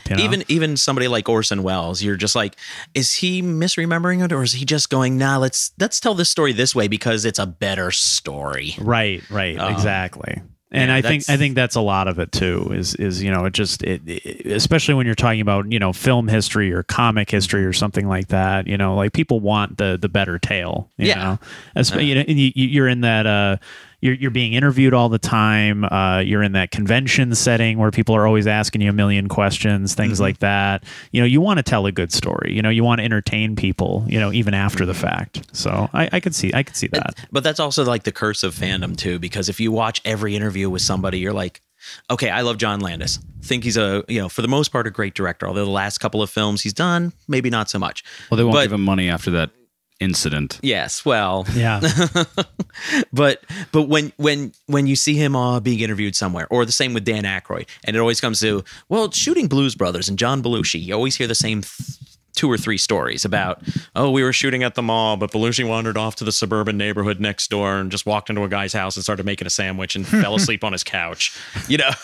It's like, okay, that's great. I've heard this story 100 times. Tell me a story about, like, what was it like filming a dance sequence where you had to have Ray Charles there, and this or that, or what was it like filming in some of these crappier sections of Chicago, and was it important to film all of that at that time to make sure you get that because it was about to undergo all sorts of renovation and gentrification? That's the kind of stories. But yeah, they get locked into their 2 or 3 panel stories. Yeah. And that's it, unfortunately. Well, I mean, isn't that the thing that like Mark Hamill, Carrie Fisher, and Harrison Ford would always say about Lucas is like the only direction he ever gave us was faster, more intense. Mm-hmm. Yes. Yeah, I remember that story. Which is hysterical. Yeah, and Harrison Ford has the panel story about, well, I told George, you can write this shit, but I can't say it, or whatever the actual quote is. But and I think too, one of the things that really helped the original trilogy that you don't see in the newer trilogy is the rigidity to the script. I think the script was always kind of changing, even at the last minute during the original trilogy. You had people ad-libbing lines. You had other directors come in Empire and Jedi and maybe change things here and there and stuff. And I feel like the actors too don't really get enough credit for how iconic they really are. Like, people look back and they're like, oh, he's too stiff and she's too this and whatever. And I'm like, I'm sorry. And, maybe it's just because I'm an eternal fanboy and I can't see it that way. But I just thought the acting is so great because it felt natural. It felt like these were real people that you were connecting to. And the prequels really don't have that. At no point in any of the movies did I connect to any of the characters. I always felt like they were reading their lines. Yeah, how do you with make no Oscar emotion nominated, whatsoever? How do you make Oscar-nominated and Oscar-winning actors seem like shitty actors? And that's the thing is, like, when Ewan McGregor was cast, I was like, brilliant. Yes. He's going to be great. How about Liam fucking Neeson? Liam Neeson, he's another one. You're like, oh, Schindler. Well, yeah. We're fine. They Right. made Natalie Portman a senator monarch and put face paint on her and made her speak monotone. Right. Yeah. In the original, Alec Guinness, he championed Lucas to kill off Obi-Wan because he couldn't stand the dialogue anymore. He wanted off the project. He hated it. Yeah, but he also made buku box office. Oh yeah, sure. Which is He- why you he got also- him back for one day on Empire and one day on Jedi. Yep. He I will hated take that paycheck. He hated being known for Star Wars. He was in so many iconic films. Right. And that's the thing And is he will people would forever go always down. ask him about it. And I think Yes. that tainted it a little bit for him too. You know, like I think that made it worse, you know, for him. That's like me, like, okay. So that's like me being like this incredible thespian Yeah. and then being known for my Depends commercial. No, this You know what I mean? This is also indicative of the change that we've gone through because we have Sirs now starring in major box office sci-fi trilogies, and they're completely fine with this. It's changed I'm so not. much. Sirs, Yes, knighted- absolutely. Knighted persons of the Queen's realm. Yeah. Here's another reason why I think the You know original who- trilogy was so, and why the movies like 30 years ago, like we still love, is because there was constraints. You had to work within your means. Yeah. You know, you had to create things that were only creatable physically. Sure. And now that we have, like, I remember watching the behind the scenes on Phantom Menace, and the royal ship that she flies in. I don't know the name of it. Like, Yeah, I'm a nerd, but I'm not like, you know, with the turbo G5 motor. not worth That it. one, I don't know Films. that. But remember the dude who was like Amidala's security guard. Mm-hmm. There was a scene. There was a making in part of the behind the scenes thing. Lucas was like, I didn't like him standing that close, so we moved him over. Yeah, You know, he we just changed, digitally like- cut and pasted him. Right. Instead of just like making a decision and living with it. And that's I think that was just the attitude with the whole damn thing. It was just like, you know, I'm just going to move this around and change this, and if I'll have him walk down a green screen, and if I want to change the background later, Remember the that's how Donkey we'll Kong do it. race and Attack of the Clones when they're in the In the droid factory? yeah, when they're doing Yeah. that was because like at the 11th hour he's like, I think we need an action beat here. Right? And then they do the green, and it looks like it's like It looks like why terrible. are we like? Why is that even happening? And this is what has me so excited about J.J. Abrams and what he's doing with The Force Awakens. He said, you know, we're shooting as much, you know, actual props and settings and locations, and we're building sets and rooms that these people are actually going to be interacting in. It's not going to be a lot of green screen acting. And Right. everything we've seen so far has kind of borne that out, that this is like an actual physical universe these characters are inhabiting. Even to the point where, I mean, that first trailer, you see the ball droid, BB-8, and he's real. bopping along. He's bopping along, and you're like, oh, did okay, not that was even probably know that. CG. Wow. And then, you know, 2 weeks At ago Celebration, when he at came out. Celebration, you see him roll out onto the stage, and I was like, holy shit, are you kidding me? Yes. I was flabbergasted that, you know, it was an actual practical prop, and it was like, oh my god, You know where they found those guys? it was oh gosh, one of It was the at Disney one of the exec, Robert Iger. celebrations. Oh really? Yeah, they found they 2 made years an ago. R2D2. And their R2D2 was, remember, like, you know, when you Yeah. read all like the fan or like the movie history and stuff, they're like R2D2 would never work. He would fall over. He would do this. He would do that. And poor Kenny Baker is just like, he already weighs 60 vindicated. pounds. When he gets out of there, he weighs 40 because he's so fucking hot. But like they did an R2D2 that just like did whatever they wanted it to do. And you know, it was Kathleen Kennedy or somebody's like, we got to talk to these guys, and that's where BB-8 came Robert from. Iger, Kathleen Kennedy went and said Disney exec Robert Iger was very instrumental in bringing the people who pioneered that technology to make BB-8 look real. And it stuck with It me. doesn't 'cause- look real. It is is. Yeah, I real. know it is. I'm sorry, but It It's exists. amazing. And Iger's name just sticks with me because he was the ABC executive who canceled Twin Peaks, and that's why I've always hold this whore. hate for him. I was like, bastard. It's coming back. It's going I to be know. awful because David Lynch won't do it. But They're saying now It's still like maybe half and half. 50-50 chance he might be back. Yeah, We'll see. Dana Ashbrook was, I guess, the last one that talked about that. He said maybe it's half and half. We'll see. he still has my favorite iPhone commercial. Do you ever see that on YouTube? Nope. Well, they When you get a forced- chance, look up David Lynch iPhone commercial. It's hysterical. Look up David Lynch cooking quinoa. That's anything. He does like this whole cooking shit. He's Yeah. really weird. He really likes quinoa. David Lynch he was supposed to direct Empire. Return of the Jedi. Return of the my Jedi? God. Yeah. Jedi. But then he decided, no, I'm going to go to this Dune movie instead. which begs the question, you know, always think, you know, Did you see the documentary Jodorowsky's Dune? It was amazing. Amazing. And it was like, I want everyone to feel like they're on drugs without taking drugs. Yeah. And after watching that documentary, I was like, wow, but if Jodorowsky got to make his version of Dune, and maybe for whatever reason, it just didn't come out the way he envisioned it, would we be watching a documentary called Lynch's Dune going, oh my God, Lynch would have made a much better Dune movie. And it would have been awesome. Yeah. Yeah. Spice. As much as I love Dune, it's not a great film. It's no. Do you know what really made up for Dune though? The sci-fi miniseries. I did like It the was so sci-fi good. minis. It was much better adaptation of the It was. book. Oh, it was so good. Because they had room to do it. Right. They actually followed the story arc of the book. Yeah. Lynch's Dune I enjoy for the production design. Well, And that's probably a horrible reason to sit there and watch a movie for 2.5 hours. and Sting pre-tantric sex. You got it. But what was great about seeing Dune in the movie theater, when you put down your $3, yeah, I know I'm old. I think my parents took me to see Dune in the theater. You put down your money for the ticket. They handed you back with your ticket an 8.5 by 11 sheet of paper with definitions of what an ornithopter is, Yes. what melange is, and everything. And it was like 2-sided. And I needed a crib sheet for Dune. Yeah, you're basically being given a cheat sheet for this Right. movie. And I was like, oh, crap, what the hell? What are we in for? Yeah.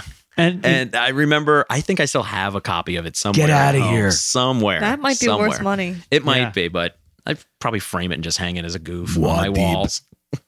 And I think that speaks to, as we were saying before about the cultural impact of Star Wars, because it was so accessible. You didn't need a giant sheet to tell you who all the characters were. Of course, you made But them it up wasn't. afterwards. But it wasn't stupid. But that's the Yeah. thing. Like, I is mean, unintelligent. It didn't, wasn't it didn't dumb it down, which is obviously one of the big problems with the prequels. It was just so dumbed down, like because we're marketing it towards kids or whatever, and it's like, well, we all grew up on Star Wars, and we're all not all murderers and psychos and whatever else. Give me a break. Like, what was so mature or dark about the original Star Wars that it was just so much for children that we needed to dumb it down and make it goofy and ridiculous? Nothing. I think the difference is the original trilogy were family films.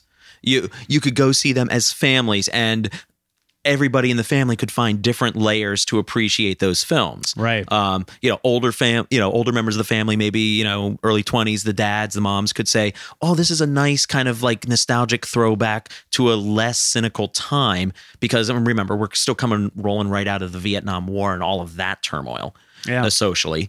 And in the meantime, kids could be like, holy crap, explosions and spaceships. And, girls could be like, hey, a princess who's kicking ass and grabbing the blaster and, leading the charge and the fight and everything else. There was a lot in there. I think the original trilogy were family films, but Lucas was trying to make kids films. I think that might be trilogy. the discerning factor between that. Yeah. Right.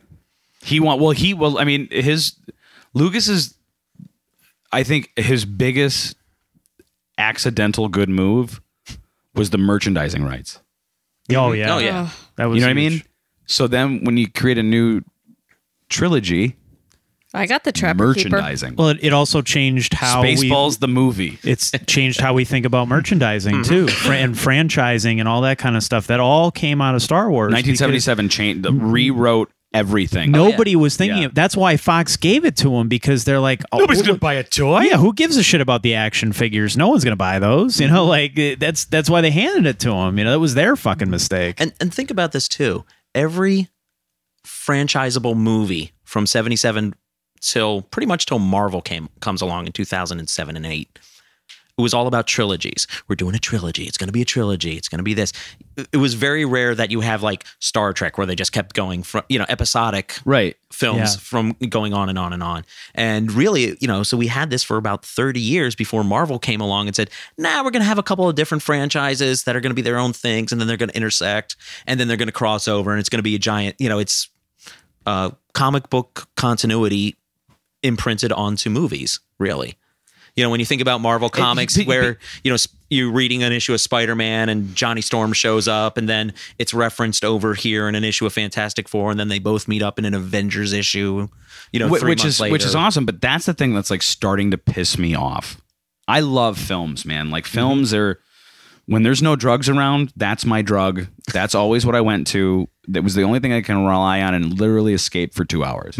Right now they want to do. So Marvel came around, and then if Iron Man was a bomb, we wouldn't have what we have now. And thank God Robert Downey got sober. But so now it's not the trilogy. Now it's not. Now it's like the universe, which they're going to do now with Transformers, which I think is really stupid. And did you hear the Josh Trank thing? Oh, getting booted off of the second Star Wars anthology film? Well, number one, no one knows quit or fired. Wow. Word is fired. Or amicably left. Quote unquote creative differences. But I believe today it was confirmed that it was Boba Fett. That's what he was going to do. Oh, really? No, I hadn't seen that. I think it's in the they might have talked about it. Oh, the thing I wanted you to bring up. Did I want you to bring up Jar Jar Binks? Yeah, but you already did. You brought him up so in the Vanity Fair article, did you see all the new pictures that came out Yes, today? those Annie were they're Leibovitz? fantastic. Awesome. Oh, well, it's Annie Leibovitz, right? Yes, they're beautiful. But apparently in the article, which I've only read like snippets of it, they're in the editing room with JJ, and he says, and it's like this wide shot of like I forget the name of the new desert planet that they have. Jakku. Wow. And JJ Abrams just kind of like passively says, I'm trying to figure out whether or not I want to put the skeleton of Jar Jar Binks in here somewhere. Oh, And he goes, only 3 or 4, and he says this in the article, he goes, only 3 or 4 people will get it. He's like, if they can find it. Right. But I'm thinking about doing it. And they literally said, what did they say at the opening battle of Revenge of the Sith, I thought was really, it was pretty cool. And they said we threw everything but the kitchen sink into this scene just because of how massive it was. Yeah. And if you look close enough, there's actually a sink that goes into one of the destroyers. So, no way. yeah, but Josh Trank was supposed to do the Boba Fett origin story. Well, I think we're good with Boba Fett's story, really. I'll be happy as long as anyone's doing the Boba Fett story. I just want to see a Boba Fett film. I have a friend who is always, for years, long before we knew there were going to be this new Star Wars cycle of films, he was like, I just want to see a Boba Fett film directed by John Woo. And I'm like, And for no reason, there's doves. yeah, space doves, but whatever. Yeah. But I'm just like, when people go to do that jump shot with their shooting, It's always going to be with the jetpack. Yeah. Yeah. Which will be awesome. It'd be crazy awesome. But one of the things that I always liked about Star Wars was it did play with your expectations a little bit in terms of, what would happen and things like that. And it set the tone for a lot of other films and the beats that they would take. And one of the things that I always didn't get about Boba Fett was, the crazy fandom that came after, Boba Fett was in the movies. He's really only in there for a couple minutes. And he really dies as a joke. I mean, he dies in this really funny, goofy way. Isn't there a Wilhelm scream when he does? yeah, There is a yeah, Wilhelm there's a scream. Wilhelm scream there, and then he gets the comedy belch. Although I'm sure that was changed. Yeah, in he's not really subsequent dead. versions. Well, and that's the thing. But fans have demanded that he not die, Sure. and eventually that made him live again and whatever. But I technically, always you're alive liked the fact that for they 100 built years him up. in the Sarlacc pit, being digested slowly. Yeah. Yeah, so Well, I just liked That was the the idea out. that in Empire he was put there as this menace and he was very mysterious and whatever, and that in Jedi they played on that and just kind of like he basically gets killed on accident and in a goofy way, and he doesn't really get to his big battle scene that you would expect a character that was built up in the last movie to really get. And I always thought that was clever and I liked that. So I always was disappointed that now everyone loves Boba Fett so much that now he demands his own movies and giant long comic series and expanded universe, this and that, whatever. I'm like, I'm cool with Boba Fett just dying in the Sarlacc pit. I'm really cool with that. Do you know what that makes me think of? The way you just explained that? Remember in Raiders when when Indiana Jones is doing the whole fight, whatever, and the guy has the sword and Indy just pulls the gun out and just shoots him? Where you expect like this big moment and then it's just like totally undercut. yeah, Right. That seems like the Boba Fett thing. That's exactly it. I loved that part of it, and I think that needs. But no one worries about that guy with the scimitar. No, nobody wants What him his to come. backstory is. Nobody wants him to come no, back because Boba Fett looks cool. Boba Fett was just he was just a badass character. He yeah, really was. but then like the mystique and the mystery and the things that you loved about him, because you're allowed to create any backstory you want for this guy. And then the power of Lucas fandom ruins it. Patton Oswalt had a great bit he ruined about it. all of that on one of his albums about The Jango Fett, Boba The problem Fett. with the prequels was like, well, you like Boba Fett? Yeah. Well, in the new movie, Yeah. you're going to see him as a little kid, and you're like, who cares? Right. You know. Well, it's same- you know, and same I am with Vader. I'm certain. Yeah. Same with Vader. Do we really need to see him that young? No. I mean, maybe as growing into being an adult, but certainly not that first movie. The first movie is entirely unconsequential to the overall saga, as far as I'm concerned. You know, Sure. when you This here Anakin guy, maybe Vader someday later. Now he's just a small. you have to give Al credit for when he wrote that song. Yep. He wrote that song about and recorded it about 2 months before Phantom Menace came out. And after he had it recorded, he was somehow got in contact with somebody at Lucasfilm, and they said, you might want to change this line, and this line. Everything else was absolutely dead on. And he wrote it all off of internet rumors, mostly from reading Ain't It Cool News. Wow. So, yeah. That's pretty funny. Yeah, which I think also says something about the Wild West state of the internet at the time. So you're it's safe to say that you're proud of your nerddom and your geekdom. Oh, God, and, yeah. And so what did you think about midichlorians? Yeah.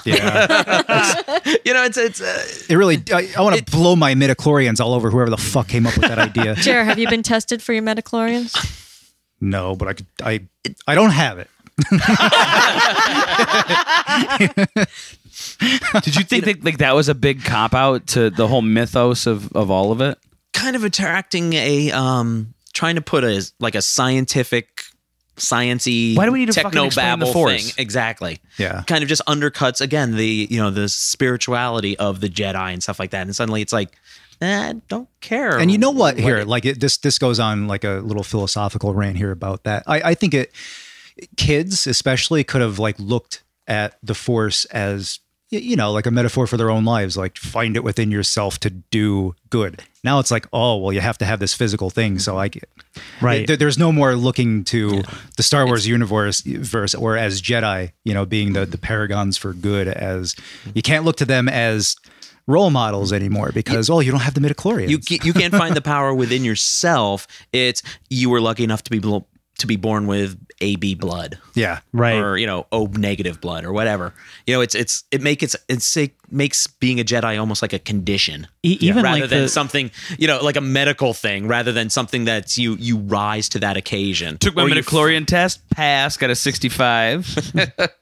even like the way that the Jedi are portrayed in the prequel trilogy are not how I pictured the Jedi when, you know, Obi-Wan is talking about these great Jedi, you know, in the past and everything, and about the Clone Wars and things like that. Everything that ended up in the prequels is completely not how I would have pictured any of that going down whatsoever. And I certainly think like the Jedi themselves were quite fucking lame. Like they were just really like a bunch of lame shitheads who sat around in a circle, jerked each other off all day. It was just that there was only on Fridays. I was expecting like, you know, especially, you know, you hear like Jedi Academy and stuff like that. You're thinking like, oh man, they're going to have these cool training sequences and things like that. And all this Sky like, High was cooler than seriously, it really was like, God, there was so much potential in all of those scenes. And there's just so much talking about like, War and Peace was totally cooler than you know, talking about Trade Federation bullshit. how does that I mean, they should have taken the fucking movie away from him after Jedi. They should have taken the property away from him. The best thing he could have ever did was sold it. And I hate to say it, how evil Disney is. That's Good. Thank God he sold it to them. Right. The coolest thing I think about Episode 1 was Darth Maul. No, John Williams. Darth Maul. John No, Williams, John a little Williams. Vox Humana there at the end of the Duel of the Fates music. Yes. You take the coolest character and kill him. Right. And it goes back to Boba Fett. There is so much potential there. And George Lucas is like, oh, let's have him die. Do you know what? It was really cool, though. I started watching the Clone Wars, the animated, really good show. But they brought him back. Yeah, it's Is the it animated canon? stuff is better than the damn movie. Oh, my yeah. God. The Clone Wars was so good. Clone Wars, I think, except for the one season. I didn't see Rebels yet. the one season where they kind of got into like The a lot of Netflix the one? underworld stuff. I kind of was like losing a little interest there.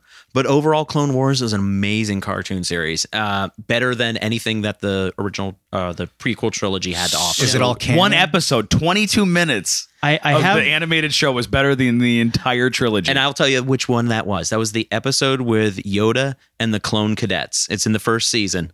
I know I've seen and that's that where one. I was just like, holy crap, this show is really firing on all cylinders.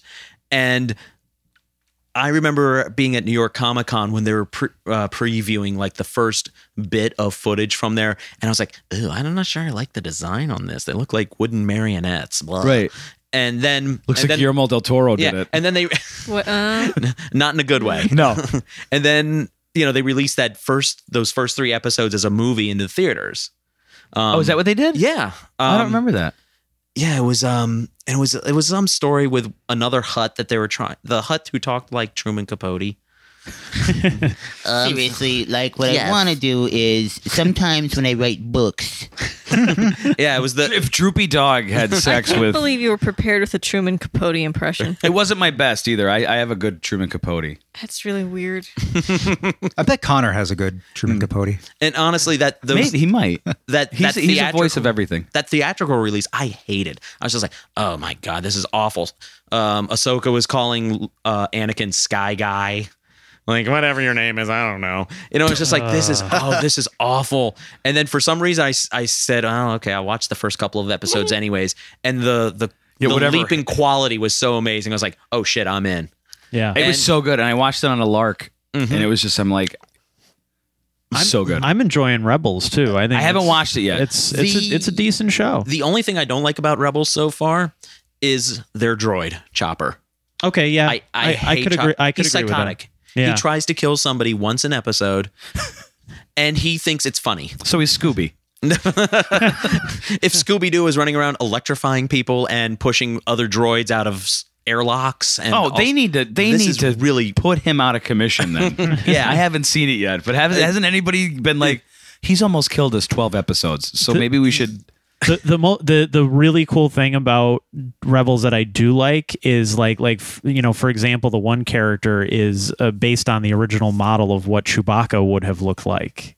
Before they put all the hair on his face and everything like that, and a lot of the stormtrooper outfits that you see in the previews for the new movie and stuff like that go back to some of the original designs years and years ago.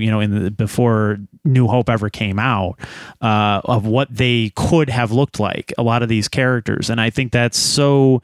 It's so much more reverent already of the original trilogy and of the original canon that it kind of makes me excited again, and at the same time I have this internal fear oh no, I'm gonna get let down again, because I remember I was one of those suckers that waited in line at KB Toys to buy the first wave of toys for a movie I hadn't seen yet. I was that gullible that I really believed that this Is that was why going I was to be the a only great one in film. the Jupiter Ascending line? I just wonder.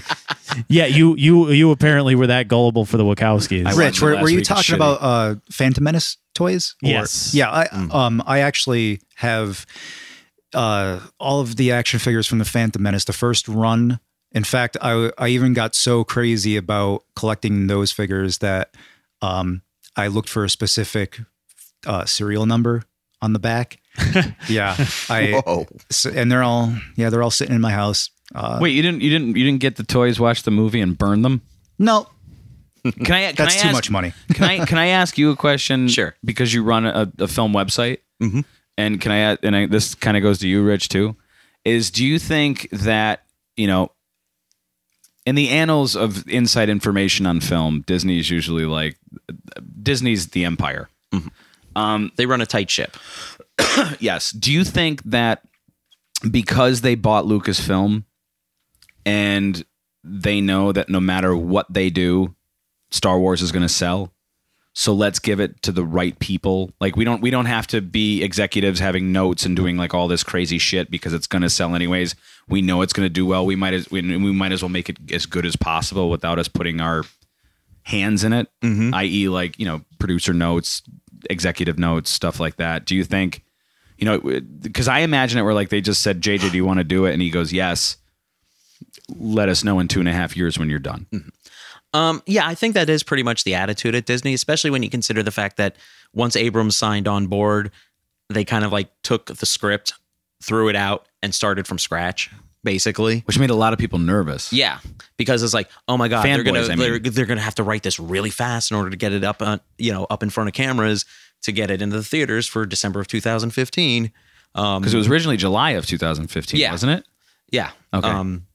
Originally, they said summer of 2015. I'm not sure if they had it pegged on July, and I was always thinking, it's probably going to be, that Wednesday like before 18 months. Memorial Day, and then I was thinking, oh crap, but that's like 3 weeks after Avengers: Age of Ultron. Does Disney want two of their biggest films coming so quickly on the heels of each other? You want to push that back out, and they moved that. Eventually got moved to to that December slot, but. Yeah, I think they're kind of like Kathleen Kennedy gives some guidance there as, the head of Lucasfilm. But beyond that, I don't think, there's a lot of feedback coming down from Disney itself. They're just kind of like letting them run it. Yeah. Here's the amount of money we're willing to give you. Yeah. See what you can do. Yeah. You want to hear a little inside information, nerd stuff? Sure. Do you know why they moved Mission Impossible? I don't know if I should say this. Should I say it? Say it. I don't know. Do you know why they moved Mission Impossible 4 from December to, I think it's August now? July or August? Metachlorians? July? It's Mission Impossible 5. You're gonna get kicked out of the 5. wedding. Sorry, my bad. That's okay. Because apparently Skyfall and that have very similar third acts. Oh, You mean Spectre? Spectre, fuck. Wow, all that build up and you just blew it. I don't really care. Well, I could tell you after we see I'm gonna put my head in the kick after drum. after Mission Impossible 5 comes out, I could probably answer that for you. But Why did you read the script for Spectre? there's a few drafts that have been floating around that I've read about. Is it gonna be awesome? I'm excited by it. It's kind of going into an area that I was like, why hasn't anybody ever kind of touched on this before? If you're looking at exploring the character of Bond. Yeah. And, I'm trying to be circumspect here for, people out there, especially any of my friends who decide to listen to this because they're all Bond fans and they're like, we know, Rich, we know, don't you dare spoil anything or we will kill you. See, we gotta have him on not just for Star Wars, but like I Sure. can sit and nerd all day about Yeah. movies and shit. Do you think that that's why Lucasfilm well, or Disney? I think what happened was we saw an era where superhero films, particularly, went from $1 million movies to $1 billion movies. And so I think they sat down and said, well, why is this making millions of dollars and why is this pulling in billions? Why did this hit that mark? And I think they realized when we put somebody in charge who actually understands the property and treats it well and gives back to the fans, but also understands that average Joe isn't going to get everything that's going on here. So maybe we need to, play with this and tweak this and, make sure that everybody is going to be interested in this property and be able to watch it without getting confused or whatever. I think they understood that a movie like Avengers that I felt was pretty well balanced in all of those terms. The first one or this one? The first one. Okay. So I think they understood that's why this is making $1 billion and maybe these other movies, because there's a lot of superhero movies coming out every year, but some of them, obviously most of them are just successful by default because of just the name of the characters. If you just put X-Men on it, it's just going to sell. But, maybe this Wolverine movie didn't do as well because no one had any fucking inclination what makes Wolverine good or interesting or a great character or even a decent fucking script who worked on that film at all. The last one, the most recent, or the one before that. But I not that the Wolverine was that much better, but it was Origins. slightly Remember when Origins was such a piece of Origins shit. leaked online? Yeah. Yeah.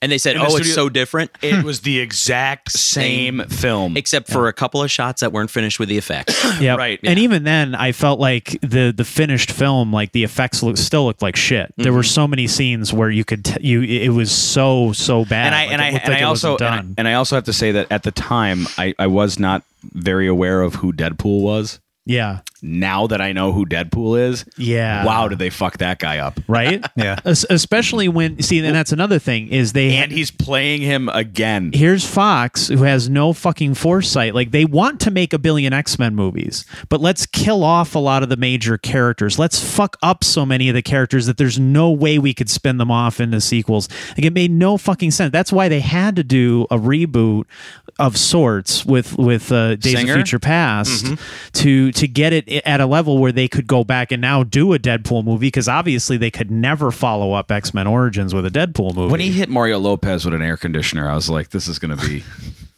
When he hit Slater with an air conditioner. Right. It's just it's a total, because I think they're seeing what Marvel's doing and going, all right, that's the way we should have been going for a long fucking time. The problem with just to kind of circle back there for a moment, problem with Wolverine Origins for me was we just spent 3 movies watching this guy start off from going, I don't know who I am, to get to a point where I don't care who I was before this point. I'm going to be the person I am now. I'm going to be a better person. I don't care about, my life beforehand. I don't care how, I got to that point where I got amnesia. Yeah. And then Fox turns around and goes, here's a movie about that story that not even the character gives a shit about anymore. Right. So, right. so I was like, if the character doesn't care about this story, why should I even care about watching this story? Real quick, can Exactly. you guys say best cameo X-Men First Class was Wolverine? Oh, yeah. Yeah. Yeah. Yeah, no, that was fantastic. So That was probably the most Wolverine thing he did. You know? go fuck yourself. Are you guys either one of you? Because I know I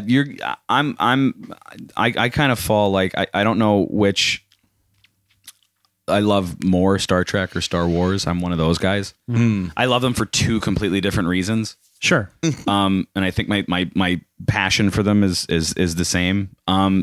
Are you guys nervous at all about what they have coming down the pike in terms of Star Wars, especially with the anthology films? And I'm not nervous so much as I mean, a little bit. Yeah. I mean, 3 times bitten, 4th time shy, I guess, after the prequel trilogy. Right. But I'm excited too, because they're bringing in, a fresh voice, fresh perspectives, first and second generation fans, people roughly my age, a little bit older, who, grew up with Star Wars and really kind of, I think, as we said before, was the thing that kind of drove them into film, or, at least helped them understand how film works. So they're for the new trilogy, that's exciting. I mean, my God, you've got Rian Johnson who directed that great film Brick. I love Looper Brick. too. And Looper, Looper's yeah. amazing too. And he's doing And episode Breaking Bad. 8. Oh yeah. he directed a whole bunch of Oh Breaking yeah, Bads, that's right. That's right. So so you're getting somebody who of that quality as a filmmaker coming in, saying, okay, here's some toys, and maybe your story has to kind of have these elements because this is part of a new trilogy, but I'm still excited to see what he's doing. And then the anthology films, you can do anything. You can do anything. These are, they're within the Star Wars universe. Why not tell, this Rogue One going to be like a gritty war story, like Saving Private Ryan. I'm like, okay, that's a cool idea. Or, And it doesn't take your characters. It doesn't take your beloved characters and do anything to them. No, you could tell like a story about, poor people trying to scrabble, maybe like a kitchen sink drama of, people trying to, live during the Empire and there's economic repression or something. I don't know. There's so many the things Hunger you can Games. do. Yeah. I don't know. I would love to see a musical set in the Star Wars universe. Seriously? Just do anything. Did yeah. you ever see the Christmas special? Oh, good God. Don't talk about it, Lauren. The holiday special. The holiday The special. Love Day special? Yes. And yeah, I could deal I without. have- I I've can deal actually without watched it. geriatric. Arthur has a... I know. It's a terrible Sequence. song. And I can do it without geriatric Wookiees, getting their jollies off watching Diana Carroll sing too. But I think there's just enough flexibility to the Star Wars universe that you could do maybe a musical, or I'm not saying like go total Jacques Demy and have everybody sing their lines like in Umbrellas of Cherbourg, but there's so much you could do. Do a straight up comedy. Get Kevin Rubio, who did the old Troops parody years back. Have him come in and do a Star Wars comedy. Do a Star Wars film noir. I think they push it through a couple of different genres. I mean, if you can do, like we said, a Cold War spy story, with Captain America, why not, apply that same kind of storytelling, genre mashup with Star Wars as well? I've loved. I've loved. Sorry, what was that? A whole Mara Jade spinoff. Who is this? That If could she be, still that could be a exists. film noir. They're rewriting the canon. I right don't now. care. She's the Emperor's right hand. Palpatine. She was in the novels, starting in the second of Timothy Zahn's trilogy. She started off as like a spy for the Emperor. But then she turns into a force of light. Yeah, then she, because Luke Skywalker's handy with his lightsaber. Well, Hi-yo. Because ultimately the two of them wind up as a couple years, down the line. Nice in the reference. I know. I'm curious to see But- what's the new characters. The Inquisitors. Oh yeah, Yeah. they do introduce some of that in Rebels, so you get an Yeah, I idea. saw that. Who does the voice? Jason Isaacs? Doesn't he do the voice? Yes. Rich, Yeah. or both Riches. Do you guys know the novels by Timothy Zahn? Do they tie in at all, or with the Dark Horse comics? They back take in the place just a little bit after Dark Empire. They both came out around the same time, and they were both set 5 years after Return of the Jedi, quote unquote. And then everybody went like, "Huh, what?" And then Lucasfilm kind of had to come out and say, Dark Empire happens first, and then So Kyle Katarn, that whole storyline with him, is that just in the comics, or is he also in Zahn's? no, it was just in the comics. Okay. There's not a whole lot of crossover between like original characters from the comics into the books, with the exception of a few, like what was it? Quinlan Voss, I think, was one of them. And after a while, I stopped reading a lot of the books because it just there was too much, and I was just kind of like getting to a point of like Star Wars novel burnout after a while. And I mean, I have like the first 12 hardbacks that came out. You had your first 3 Zahns, and then like Darksaber and Courtship of Princess Leia and Truce at Bakura and all of those. And a lot of those Sounds dirty. A lot of those were real crap. Oof. I was reviewing some of those. Courtship of Princess Leia. Yeah, they were coming out about a year, about every 6 months, and I was reviewing them for the Times Leader, because back in the 90s I was freelancing for the Leader, and every time a new one would come out, I'd be like, okay, maybe this is the good. And then about a third of the way through, I'm just like, oh, this is awful.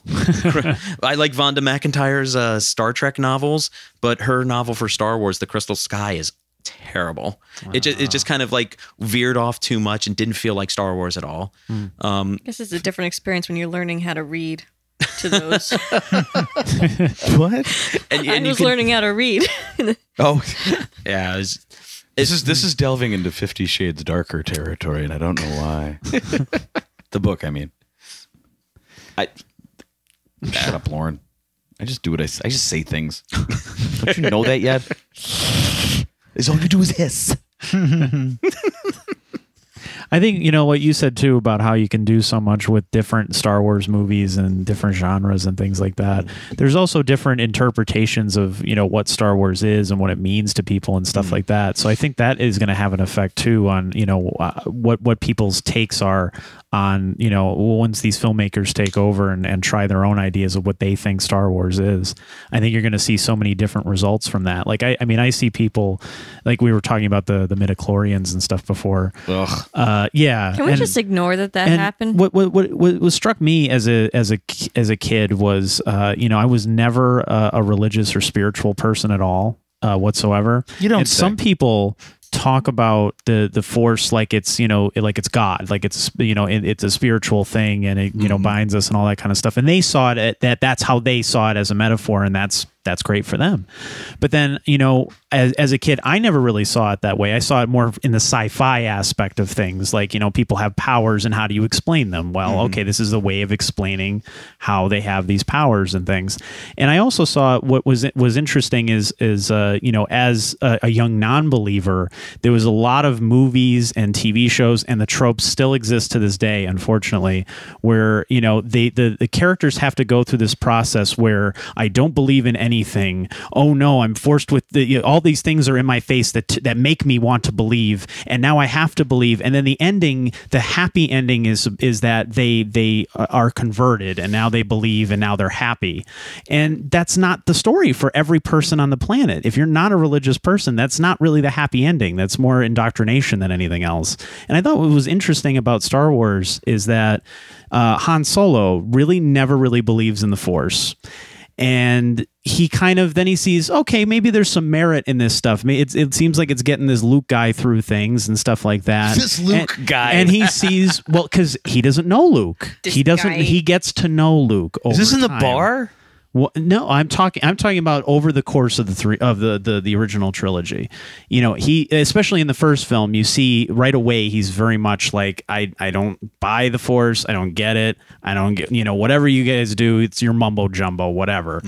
And but by he's still not go fuck yourself. But by the end, he's like, yeah, okay, may the Force be with you. That's all well and good. He at least respects that. He which is fine. He completely respects it. But at no point is he punished for that, or no point does he have to change as a person. Like, through the rest of the trilogy, it's not like all of a sudden, okay, now I want to know how to be a Jedi, or now I need to know how to master the Force. He still does his own thing. He's his own, lone gun, and that works for him just fine. He doesn't die at the end of the trilogy as much as Harrison Ford wanted that to happen. He doesn't. He's Good not. thing he didn't. He's not punished for it in any way, shape, or form. You know what I mean? Like, he's still able to be his own person and do his own thing. And I always loved that about Star Wars. I always thought that was really interesting how they didn't go for the cliche story arc with him. For Han or for Han? Yeah. For Han. No, I think what Han, I think what he's trying to say is like, hey, you're good with a sword, I'm good with a blaster. Exactly, and I like that. You don't need to use my blaster. I don't need to use your sword. We're good. Right. Yeah. Exactly. And whatever works for you. Whatever works for you. And I thought that was so interesting and progressive. And Leia was really good at controlling massive amounts of rebel troops. She was a princess. That's true. And what was also interesting about Star Wars too is think about a lot of science fiction up until that time. It was always very sterile. None of the characters had any kind of religious life whatsoever. Yeah. Whether whether they're like any type of Christian or Jew or whatever. It was just we're scientists, and nothing was ever mentioned that way. It was a very secular genre, I guess you could say. Sure. Was Alien religious at all? Oh, Alien came out after Star Wars. I'm bad. Alien Sorry, came out, but there really 79. wasn't any. Religion didn't play a factor in any of those characters' lives, and I don't think you really saw anybody pick up on that idea until, oddly enough, this TV series Babylon 5, which very much various religions played factors into characters' motivations, things like that. Right. Which some people might find rather interesting that it was an atheist who wrote that. But he was able to say it is a factor. It makes up these people's lives, and it's part of who they are.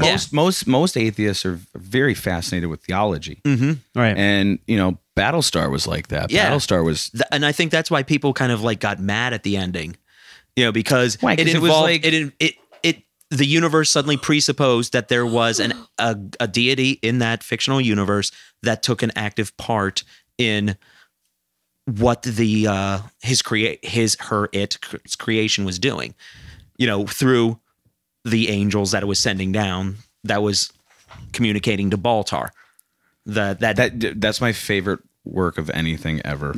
Is Battlestar. I think there's a lot of interesting thing in there, and to have grown out of something like, basically trying as a culture to process 9/11 through a story like Battlestar Galactica, which was, let's face it, a cheesy ripoff of Star Wars. Initially, it was, Well, I mean, that's how we circled to that. They wanted to do Star Wars on TV. Yeah.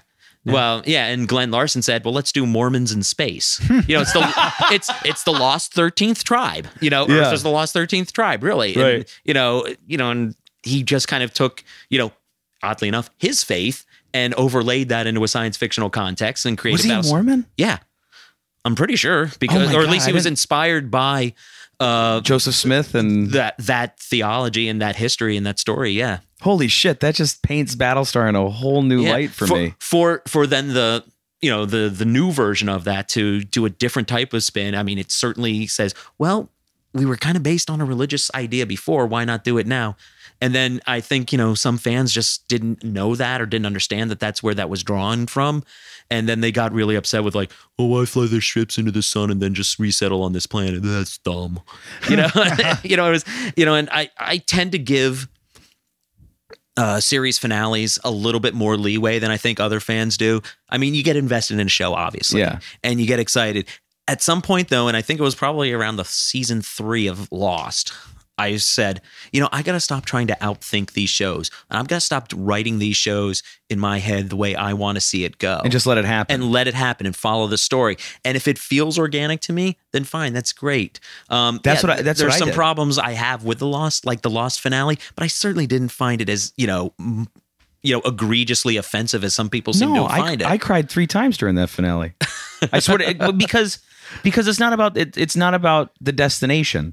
With those guys, and there's no possible way they knew how that show was going to end. No, absolutely. They did not have a plan. No, and finally, one of the writers from the writers' room came out like we had no idea. Nah. We were just throwing shit out there. Galactica really didn't either. I mean, now Straczynski, when he created Babylon 5, he knew exactly how that show was going to end, and over 5 years, that his outline did change for various reasons going along. But a few years back, he put together, he did a Cafe Press script book series of all his scripts for that show. And then he got like all the other writers to, allow their scripts to be published. And then he started publishing his notes from, and I was a big fan of the show back in the day. So I was, dropping $40 on these books once every couple of months, to get the whole run of it. And it's probably the best education on how to write, develop, and produce a 5-year TV series you will ever find is just like reading all of these script books and all his notes and essays about what they went through the whole 5 years. I never got in. I never gave it a chance. Was it that good? It was on right around the same time that Deep Space Nine was just premiering. Deep Space Nine had a better visuals budget, and the sets are a little kind of ricketier, around the corner. But if you can look past some of that production value and just really concentrate on the writing, the show really, lays a lot of groundwork for its 5-year story arc in the first season. But, once the second season starts to click in about 4 or 5 episodes in, it really just rockets off. Babylon 5. Yeah. Because I just finished all 7 seasons of Deep Star 9. Deep Space Nine? Deep Space Nine. What is wrong with my head today? Get more than 2 hours of sleep and, maybe it'll sort itself out. Stop drinking so much coffee. What did I tell you, Eat Jared? more leafy greens. I don't know. What did you tell me? We got to stop Drink some drinking more coffee. water. No. Are you get out of here. Just stop. Jared mainlines Monster?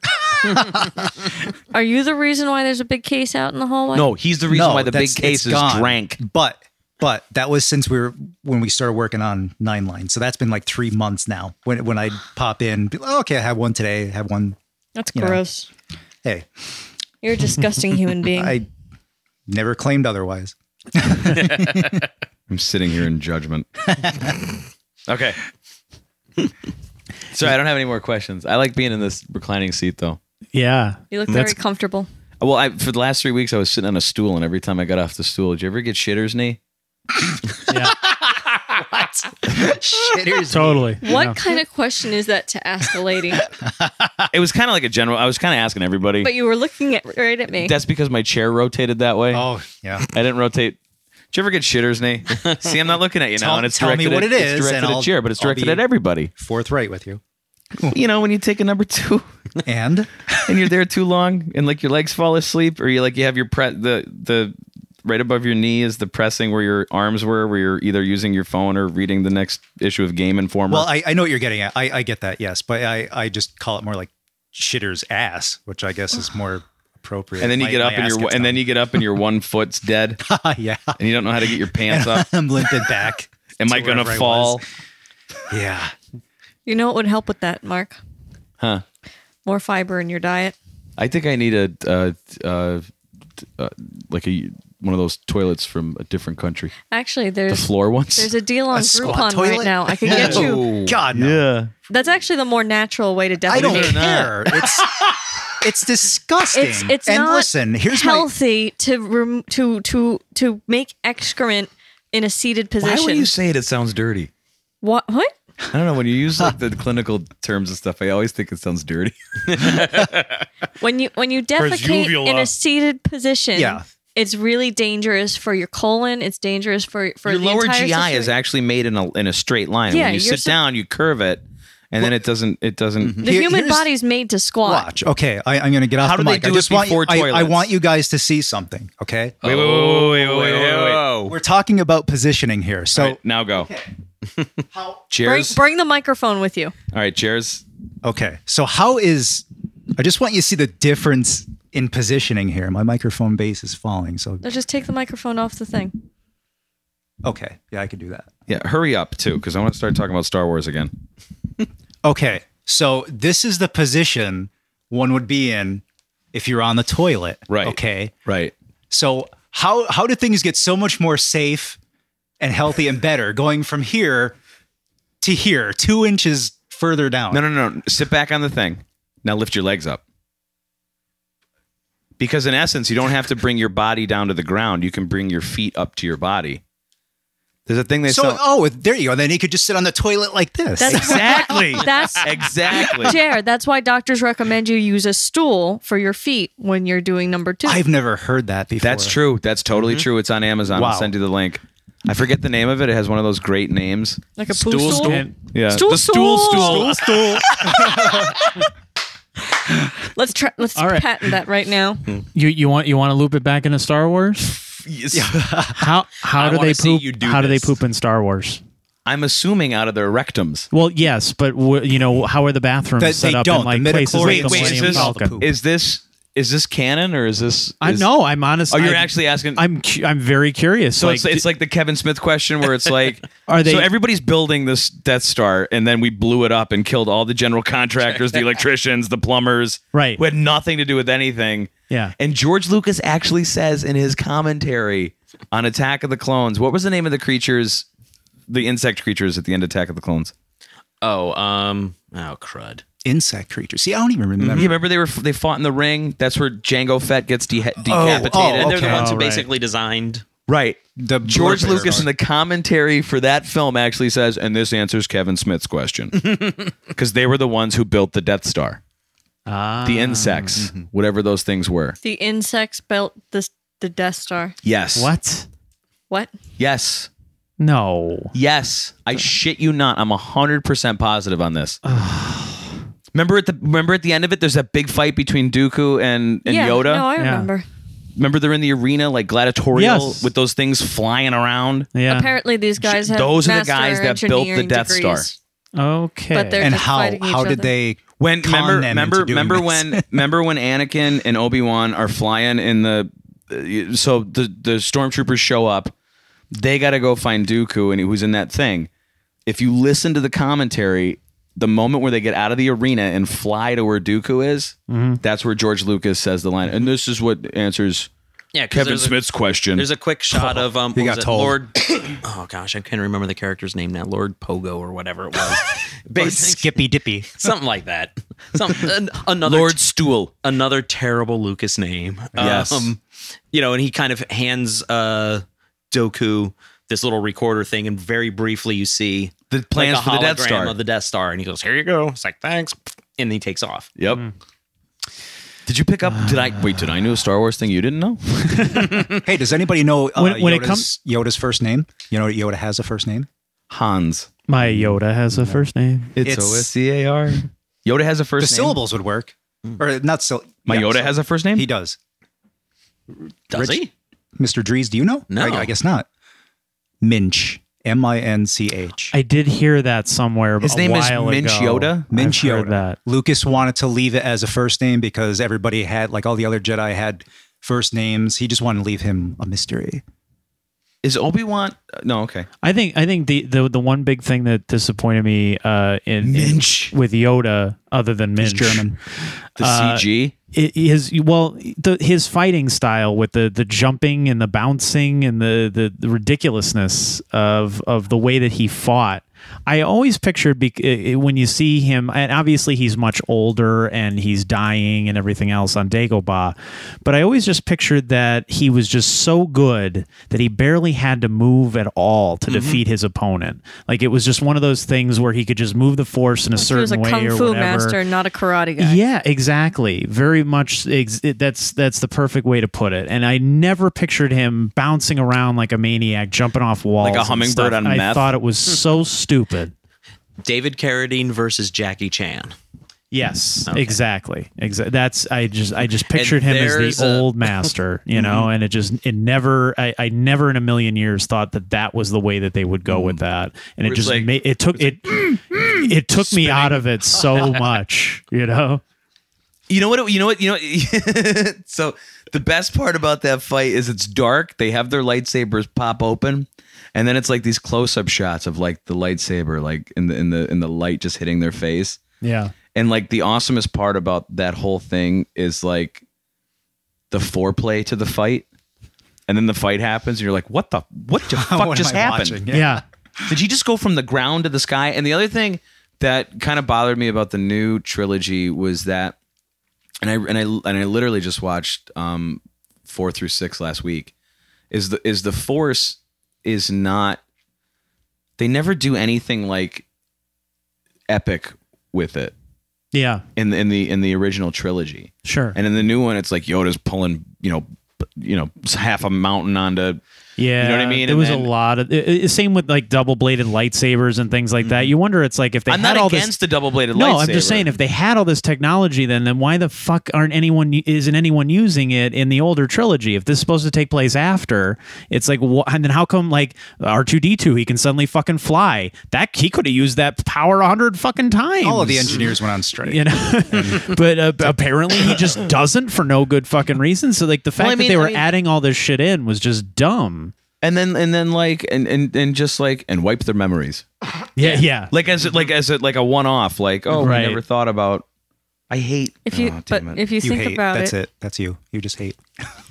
I just hate. I hate where it's like, good for this guy. Like, good for George Lucas for making all that money. Right. Good for George Lucas for making all the creative innovations, and especially with like puppetry, and models, and shooting it real and blah blah blah. And then to not like, I don't know, maybe he's in a bubble. Maybe he was so deluded by he had to be by fortune that he was like, I really don't care what people are going to think because I'm going to do whatever I want to do and I want to sell more toys. Yeah, it was a douche move. Well, I can understand him wanting like R2 and C-3PO in the original who doesn't trilogy. want them? Well, because he always said that he patterned they're the connecting thread. Yeah, they're through whose eyes we're seeing all of this unfold. He basically patterned them off of 2 characters in Akira Kurosawa's The Hidden Fortress. Right. And so I can understand that. There was absolutely no necessary reason whatsoever to have Anakin build C-3PO. No. Right. That was ridiculous and stupid, and was just kind of like he's a kid, he built a robot, and it's going to be looking exactly like every other protocol droid we see in the series. And it was in the necessary to background. wipe his memory at the end of the situation. Yeah. But can I just bring up one point that I don't think we think about too often? In the entirety of the 6 films that exist already, the only 2 characters that know the entire story going into it are Chewbacca and R2D2. Well, Chewbacca, yeah. And R2D2. No, because at the end of Sith, they wiped R2D2. They wiped R2D2 and C3PO at the end of Sith, right after she gives birth to the twins. They wipe it, but Chewbacca should definitely know. Mm-hmm.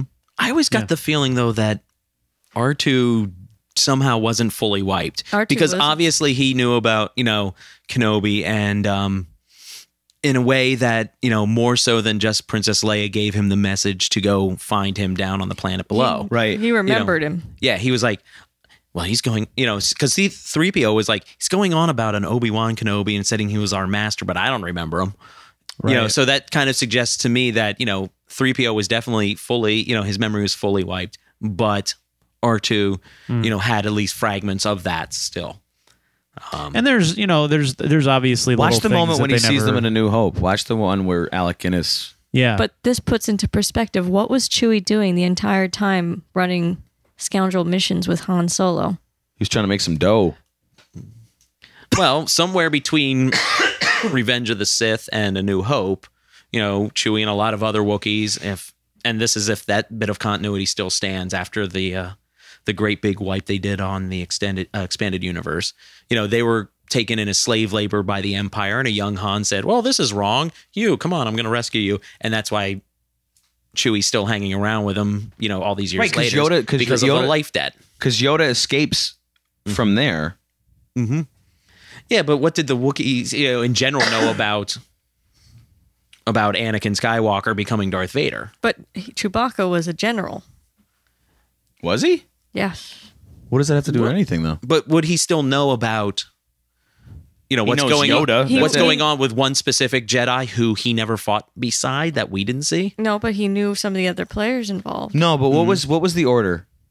What was the order to wipe out all the Jedi? Order 66. Well, okay, so Order 66. Right. There's no context for that when Yoda gets the hell out of there because the stormtroopers just turn. Mm-hmm. So Chewbacca has no clue. That might have been the last time he ever saw Yoda. Probably was. Mm-hmm. Right. So then the Empire comes in, and Chewie either goes to slave labor or, escapes or whatever he does. He's just there to, feed the need of the original trilogy lovers in that film. Right. You know what I mean? So it really doesn't tarnish or bring into skepticism Chewbacca knowing anything about the past. He probably has no context of the fact that Anakin Skywalker turned into Darth Vader. He has no context who Obi-Wan Kenobi is. He knows who Yoda is because he met him and then threw him in an egg and he flew away. But I mean, let's just point out the most controversial figure in all of Star Wars is George Lucas. I mean, he's the one we've been talking about seriously this entire time, and it's so strange. And there's a documentary, The People versus George Lucas, and a lot of other people have written about it and talked about it. But I just think it's so fascinating that you can love a man and hate a man so much at the same time, and so many fans have that love-hate relationship with him. I think it's bizarre. Because there's nobody else that I know that's like that. It's like your parent. It's like George Steinbrenner? Close. I'm happy you birthed me this world for me. Right. I'm very unhappy what you did to it. Right. Yeah. You know what I mean? But and then does it get into, well, okay, does he have the right to do that? Well, it's his creation. He can do whatever the hell he wants with it, and it becomes like this this weird. I mean, you can get all philosophical with it and everything in terms of it becomes your world. Your world just as much as his world now because you've become such a big part of it and it's become such a big part of your life. So do you have as much ownership over it than as he does? Technically, no. Technically, yeah, no. But I think there's, I don't want to say an ethical dimension to that. But at some point when it just becomes something so infused in the cultural zeitgeist, and that, this film, the way it premiered on screens May 22nd, 1977, affected people in a certain way. And you had a world-weary character like Han who he was going to protect himself and, shoot first, before this guy could kill him. And that also sets up, a character arc within the film, but also I think is kind of reflexive of, how, people responded to that character at the time, again, with the country, still kind of weary from all the sociological turmoil caused by the Vietnam War in the 60s in general. And for him to change that, I think fundamentally changes how people look at that film in historical context if they don't have the original version to do that. So on certain levels, just as a film historian, as Star Wars as document of where we are with special effects technology, and also as Star Wars as a film that kind of reflects back where we were as a society, I think Lucas is kind of incumbent on preserving and making that version available, as well as any special edition fiddly diddly thing that he wants to do. There's that I think is probably the best way to kind of treat that situation, make the original version available for, people who want to enjoy that or study that or, write, critique about it. But at the same time, if you're like, well, I keep wanting to fiddle with this, I keep wanting to fiddle with that, go ahead. Let's have a copy of the Mona Lisa as it was originally painted. But then if you want, hang another Mona Lisa where every 2 years you update her dress, to whatever's, the most modern looking, Oh, good. She's designer wearing Juicy clothes. Couture. Yes, exactly. But yeah, so that's where I kind of fall on that. Maybe it's like one of those things at the end of the day where it's like, maybe we're pissed off because it's like any self-respecting artist wouldn't tarnish what was done. Like if Da Vinci went in and just like changed, Or at least would know why something worked the first time. Right. Yeah. For all the lip service that Lucas gives to Joseph Campbell and the whole hero's journey and everything. And this is one of the things that in the book that I mentioned before that Rick McCollum was like, I'm not Rick McCollum, the original producer, was like, yeah, I think that was kind of grafted on afterwards once people started to mention that to Lucas. Was, if he was so hip on that idea, yeah, but why then couldn't he just go on? He would know that by changing it to having Greedo shoot first instead of Han, it changes fundamentally that story arc. If he was such a great Joseph Campbell scholar, right, and wanted to do, was using that as a template as he wrote, he would understand these things. Mm-hmm. And I think, as a filmmaker, partly he got really lucky with Star Wars. It was lightning in a bottle. It was lightning in a bottle, and he managed to, through having friends like Spielberg and Coppola and De Palma, kind of giving him little notes here and there. He really just managed to get something just right at the right time, exact right time too. Whereas if he had done it like a year or two later, the culture might not have been ready for it, or the culture might have moved past that point. If he had done it a couple years earlier, again, it just wasn't the right time for it. And for him to kind of continue to fiddle with like basic structural things like that always said to me, I'm not sure he quite got it. He just didn't realize how fucking lucky he was. And I say that as a fan of, lots of things that he has given us. Raiders is still one of my all-time favorite films, and I will drive 2.5 hours to see it on a big screen whenever I can, whenever I find out about a screening. Still, even though, I can sit there and watch it, in the comfort of my own living room, every day, every night of the week if I wanted to. Did a part of you die when Crystal Skull came out? Part of me, yeah. A little bit. It was like, well, this is kind of disappointing. There were some great little bits in there. The first scene with Marion, just, their chemistry was right back to where it was from, the original film. And that felt great. And then they kind of just relegated her to yet another person running along behind Indy.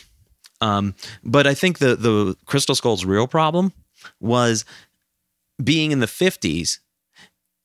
There was, a different type of vibe to adventure movies.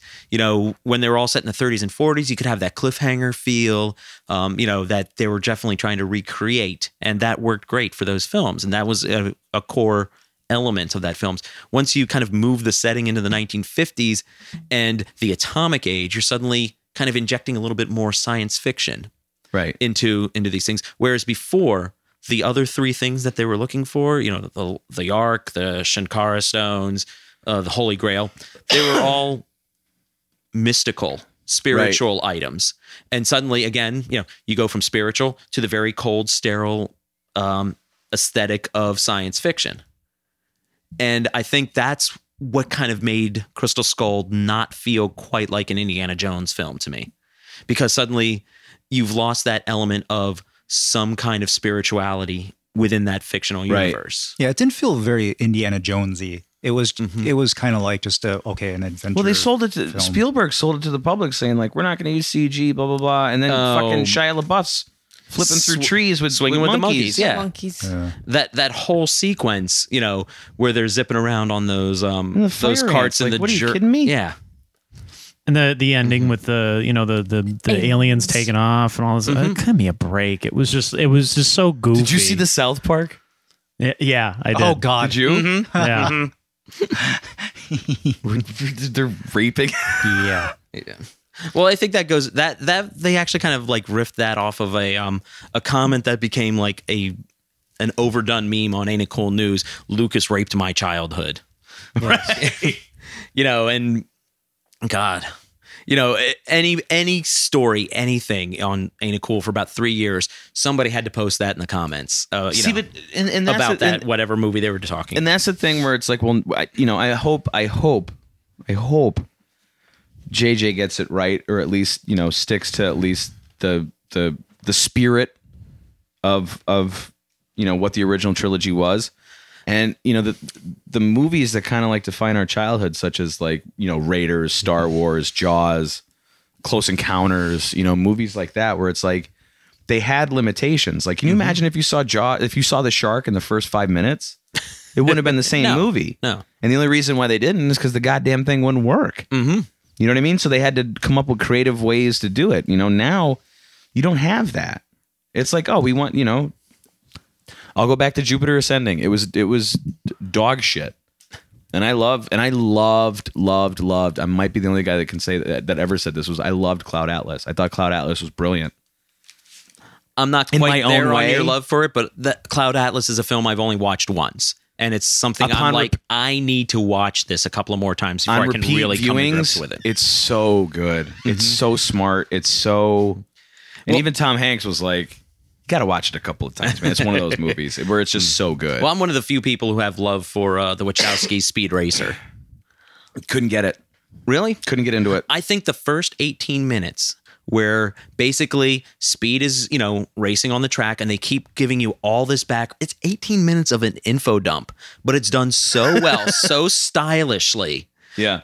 So smoothly, so adroitly. Somebody get me a thesaurus because I just want to rave about that section. It's done so well. They're sliding back and forth between, okay, here's Speed, young Speed in school, and then we come back to this, and here's Speed and we're setting up, here's Speed and his family, and now we set up his relationship and his background with Trixie, and then it all plays into that race where he's about to break his own brother's record. And then you find out that, what happened with his brother. They start to hint at it first, and then suddenly you find out, and it just builds up all of this backstory, but within the context of a racing sequence right there in the beginning. And it's really, it's fantastic filmmaking. Yeah, Mark. So, what about the rest of it? The rest of it's... What about the other 100 minutes? Probably about 120 minutes there because that movie's like a solid 2.5 hours. Is it really? Yeah. I gotta watch it again. I think I was I enjoy drunk. it. Well, that might be it. But maybe I gotta watch it again. Maybe it's just one of those things where I just didn't. I mean, it's a lot of fun.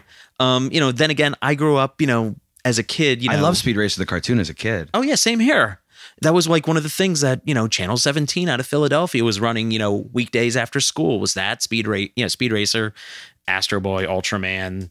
Ultraman was awesome too. Ultraman was awesome. And it was all stuff that you would watch as a kid because you didn't have a VHS player to watch Star Wars every day when you came home from school. So anything with spaceships or explosions or anything like that, you watched because it was kind of like, it's almost Star Wars. Well, okay. Hey, Star Blazers, awesome.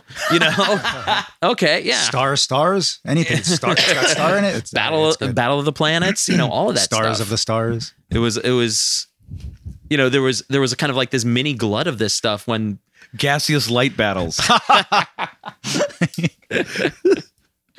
Oh, shit. Hey, what was that thing that you were asking about earlier, trying to figure out about Chewbacca? Who? You guys. What were you talking about, Chewbacca?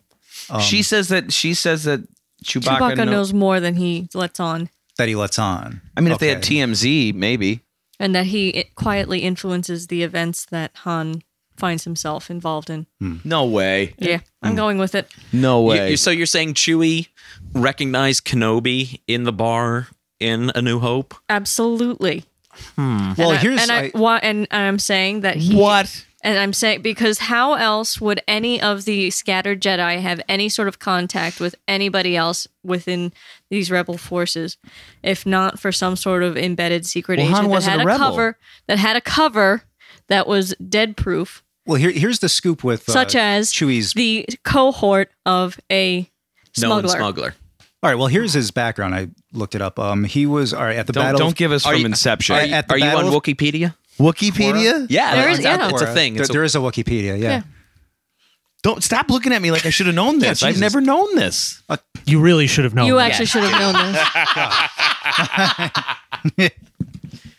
All right. So he was at the Battle of Kashyyyk. Let's Kashyyyk. see. He helped some Jedi escape. Yeah, Yoda. Some. And Vader was there. Vader led that attack. No, he didn't, did he? Yeah. Vader Not in the film. says that. Well, we didn't see the Battle of Kashyyyk. Yeah, you did. In the films. We saw like a very small portion of that, I think. That's where all the Wookiees are. Yeah, but we didn't see very much because of that. Anakin was back in the Jedi Temple killing children. Yes. Another great thing for a kids movie. Yeah, exactly. One thing real quick. I was watching A New Hope. I think it was like last Wednesday. When they kill Uncle Ben and Aunt Owen, or Uncle son of a fuck. Uncle Owen and Aunt Uncle Owen and Beru. Aunt Beru. Uncle Ben. Jesus. Yes, and Luke learns that with great power Lurk comes great Solo. responsibility. And how to make Carolina rice. But when he shows up, With blue milk. Jabba the Vader.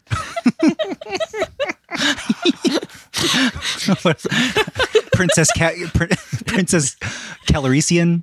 look, Princess I'm not, Khaleesi. here, I'm gonna tell you this. Darth Octopus. I'm not good on a sprint, but I'll get you on the marathon. All right. brother. It was incredibly violent. Like their death. Like those They were charred they burned them to remains. death. Yeah. I kind of. And then it's really weird. Like he spent his whole childhood and he's like, well, guess I gotta go with you. I was probably 5 or 6 the first time I remember watching Star Wars. And I mean, they the crawled death out of there on fire. The Like death that's what you're led to believe. of the Rancor damaged me. I was deeply yeah, I affected was- by the death of the Because he Rancor. goes, I really like the Rancor. I like the Rancor. was Because upsetting. of the master who, like, you know, Had a he's like- relationship Yes. with him. exactly, and he's very sad when the It's Rancor is 10 killed. seconds, and he just comes out and goes. "Boo." Yep. But it's And a, some it's a random detail you just scoundrel don't comforts see. him. the fucking musical number he added. Right? Ugh. How horrible! Can we is not that? talk about musical numbers? Sorry. Wait, do you mean with the dancing Ewoks? Yeah, Jedi Ewoks? rocks. no. In Jabba's like right before like Luke shows up, there's that lady with the big mouth lips. Size noodles. Is that her Oh, name? yeah. They do like Yeah, this. I know this. The special edition does like this whole like dance number. Oh, where she's singing like and it's not even like a lounge song where it's like, I don't remember. She's that. like kind of. and then they have the guy who looks like a monkey with a fly's face. He looks like Animal. Oh, yeah. from the Muppets. Yeah, a he little comes bit. out, okay, and that's with He's like, you know what I mean? and that's with the blue guy doing with the blue guy with the Yeah, it's not big snout. It's not Yeah, that but- one. It's a totally Well, different that's song. that's where it's like- Cantina. I You're- Yeah, that's the cantina. Okay. Yeah, no, but don't that remember guy that. used to be. Yeah, it's like ELO, like just showed up to like crush it. that guy used to be in Epcot in the food court with the whole band. Max Rebo. Yeah, Ah, they used to do a little performance. cool. Yeah, I don't. What do you? these are magical memories for me. Mark. Right, and then he shit on them. Yeah, and By that's adding why musical in numbers. 1997, when I was 11 years old, The I was original upset. dance number was in there I as was long as it needed to be. and I was a disappointed 11-year-old. When they killed the Rancor No, when they changed the scenes in Star Wars in '97, in 97. wasn't it like January, February, March? Yeah, They- every Yeah, 3 months they did Or it. 6 weeks, I think it was. Something, I don't know. it was awful, because the 'cause- special editions came out for like 2 weeks each, and then they dumped them onto VHS or something like that soon after. A New Hope was the most egregious what he did, but Empire was all right, and then Jedi when they added that dance number. Well, I've already made my complaints about the stuff in Jedi, but you know, and there's things like, you know, that I was like, you know, just as a longtime Star Wars viewer, like that they kind of like cleaned up some of those visual effects, not even changed them, just kind of cleaned them up a little bit. So like when you see those speeders zooming out across you the don't see snowscape, you don't see looking the- for yeah. Luke and Han the next morning, you don't see those Through speeder- steel. Yeah. Yeah. The see-through speeders. Right. Bring back the Vaseline. What? The Vaseline. That's for a new. number. That's for another podcast, Lauren. No, I know what she's talking about. You know exactly what I'm talking about. I got what she was Vaseline. That's how they did the speeders in under the the original. speeders. They would put Vaseline on the film, and that's how it blurred out what you saw underneath, because obviously you could see the metal mechanics, moving the speeders and stuff like that across. So they would. That's why you see that little blur there. That's what it was done with. It's supposed to be the repulsor Physically. field, but Yes. Really? yeah, that's Physically, all it they was did was they just took Vaseline. the In A New Hope with Yeah. Luke's thing? yeah, like that long shot of like the speeders that Yeah, were where it's like along a with panning- Luke and C-3PO going out to find R2 in the morning. Yeah. You put Vaseline on the film. On the film. Yeah. Well, on a Well, in the Yeah. optical printing and blah blah blah. Well, But yeah, yeah, you know. Did not know that. so tell me about your website. Okay. Wrapping up. I guess we are. How long have we been here? 2.5 hours. Oh my Oh, gosh. cheap shit. Well, it's a special occasion. It's May the 4th be with you. Yes. And also with you.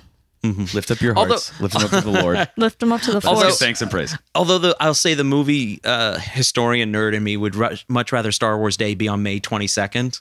The anniversary of the first film coming out. Right. But for the sake of a cheap pun, yes, let's go with May the 4th. we could all book our flights right now to Florida and be there for Peter. They're gonna all be there on the 15th, 16th, and 17th on the doing parades and signings. If we're the first ones online, Wait, Disney World? yeah, we can get the tickets to go and meet the original cast members. You don't think If you're there buying. aren't people already in line for like the last month? Yeah, probably. Is Harrison Ford flying into Orlando International he's Airport? Not, he's not going. It is located next to a golf course. But we can see Dancing Vader. I could watch thanks. that next to Grumpy Cat. But we can go and physically see him. Tell me about your website. Film Buff Online. Yes. Well, it's a news review site. We try to discuss some of the news in context with film history itself, rather than just go, this is cool, or whether I always succeed at doing that or not is up for debate. But it's something, at least that's where we're always trying to bring that kind of perspective to it. It's mostly myself. I do have, a couple of friends who contribute every now and then. Most specifically, my friend Bill, who is very much into the history of comic book films. He pretty much wrapped up a several years long running bi-weekly series on the history of comic book films, going all the way back to the serials in the 1930s, like the Captain America serial and Spy Smasher, things like that, all the way up through, dissecting each film individually. Wow. And it wasn't even just like superhero films. We're talking things like Ghost World, History of Violence, Road to Perdition, Wow. certain things that people sort of forget were, based on comics. The Crow. He does several parts of that were looking at the Star Wars comic franchise and how that ultimately wound up pulling Marvel's bacon out of the fire in terms of they were close to Bankruptcy, right? bankruptcy. Yeah. Not the first time and not the last time that Marvel was like that. And unfortunately, the last time Marvel was like that led to all the ridiculousness of film rights for various characters being with Sony and Fox and Columbia and Because they were selling everything off to make a nickel. Yeah, they were fire sailing these characters out, and it was ridiculous. Wow. And it's amazing that they've gotten back as much as they have, and not surprising that some studios are still hanging on to some franchises, like X-Men, because they know they can make a buck. Sony has no idea how to run their Spider-Man franchise, Which is why they gave it back. Yeah, well, it's not so. Well, they it's kind partnered. of partnered up. Yeah. Yeah, co-producing it now, but we try to not just do just news, but some feature things. One thing I like doing every now and then is called like cinematic swipe, where you see one filmmaker, either blatantly ripping off or doing an homage, however you want to look at it, of another filmmaker. Like, Is an homage like a nice way of saying theft? yes. But, like in the original Hot Tub Time Machine, when John Cusack and that girl are, break into that house and they're sitting cross-legged on the counter with a cake in between them. It's obviously a visual reference back to a scene from 16 Candles. So you point out stuff like that and how that works. Oh, that's cool. Yeah, and then when Oscar time rolls around, we try to do some histories of history, stories about various history, stories out of the Oscars. Sometimes we'll do like Oscar's greatest mistakes, where it's like, well, why did they do this instead of that? Or What's the greatest? Oh God, one of the greatest. James Franco, Rob Lowe and Cinderella grinding. Where was that? That was in an opening number. In the 80s? Late 80s, yeah. They were doing like this big musical number, and Rob Lowe, and was it Just come out and air hump Cinderella? No, it was Snow White. It was Snow White, and they dirty dance like on the center of the stage in this big giant. It's on. I'm sure if you search for it, if the Bruce Academy, Valanche must have wrote that. Now, was that Rob Lowe or was that scumbag Rob Lowe? No, it was Rob Lowe. Oh, okay. Not Parks and Rec Rob Lowe. It was Not Tiny Arms, Rolo. Not peaked in high school, Rob Lowe. Right. Right. Okay. No, this was an actual thing. wow. Yeah. Holy shit. I'm sorry. I'm looking at you no. trying to visualize Rob Lowe trying to hump Cinderella Wow. Thanks or for that. Snow White. No. It's Don't do Sorry. that. He's come on here and he shared his expertise. no. I'm engaged in his story, and in my head, I'm literally like replaying like, what did that look like? How was that?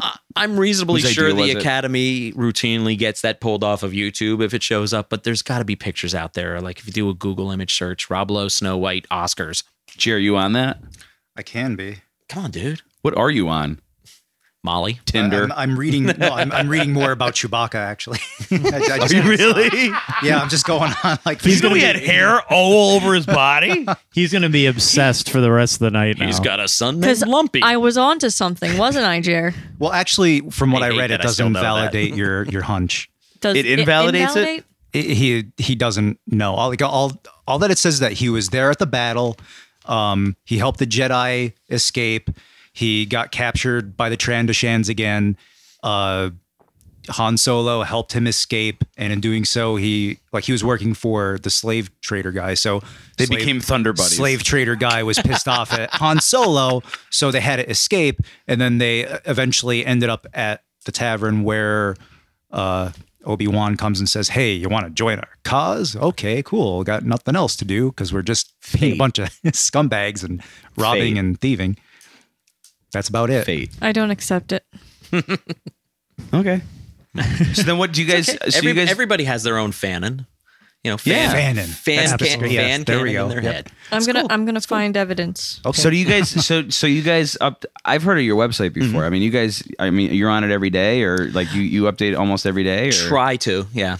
is this your only thing, or like on the side, are you like an evil sorcerer or a good sorcerer? No, or- I have a horrible day job, like a lot No, of you bloggers. don't. Yeah, You don't deserve it. I know I don't. You don't Rich, deserve- I want to say something though. I really feel that in my heart of hearts, for how much film knowledge that you have, and I know that you really seem to know what makes a good story, what makes characters tick. You should really write some screenplays and try getting them out there. There you just threw there the are a Infinity few. Gauntlet down. I won't say that I don't have a few notes and half-written drafts in a drawer or an electronic drawer at this point, but I think you should start updating the site every 3 days and start, writing a screenplay. I was gonna say, just running a site where it's a monster. You just need to feed it constantly with Absolutely. new content. Yeah. And You have neither one of you guys has any time to do anything that you like. Very even relaxation exercises where you're like, maybe I'll write something that I want to write. Yeah. You know what I mean? Like, you have no always time to plays do that, back do you? into what you're doing for the website. A lot of like you're probably going to a lot of movies and then thinking in the back of your mind about am I going to writing review this or exactly. not? Yeah. Or if I'm going to like New York Comic Con, I'm there on a press pass, and so I know I should That's why you At started least- the website, dude. Yes, it's a giant scam. Shh. I went front row for celebration. Oh, No, I'm not saying that, when you get perks like that, it's not nice.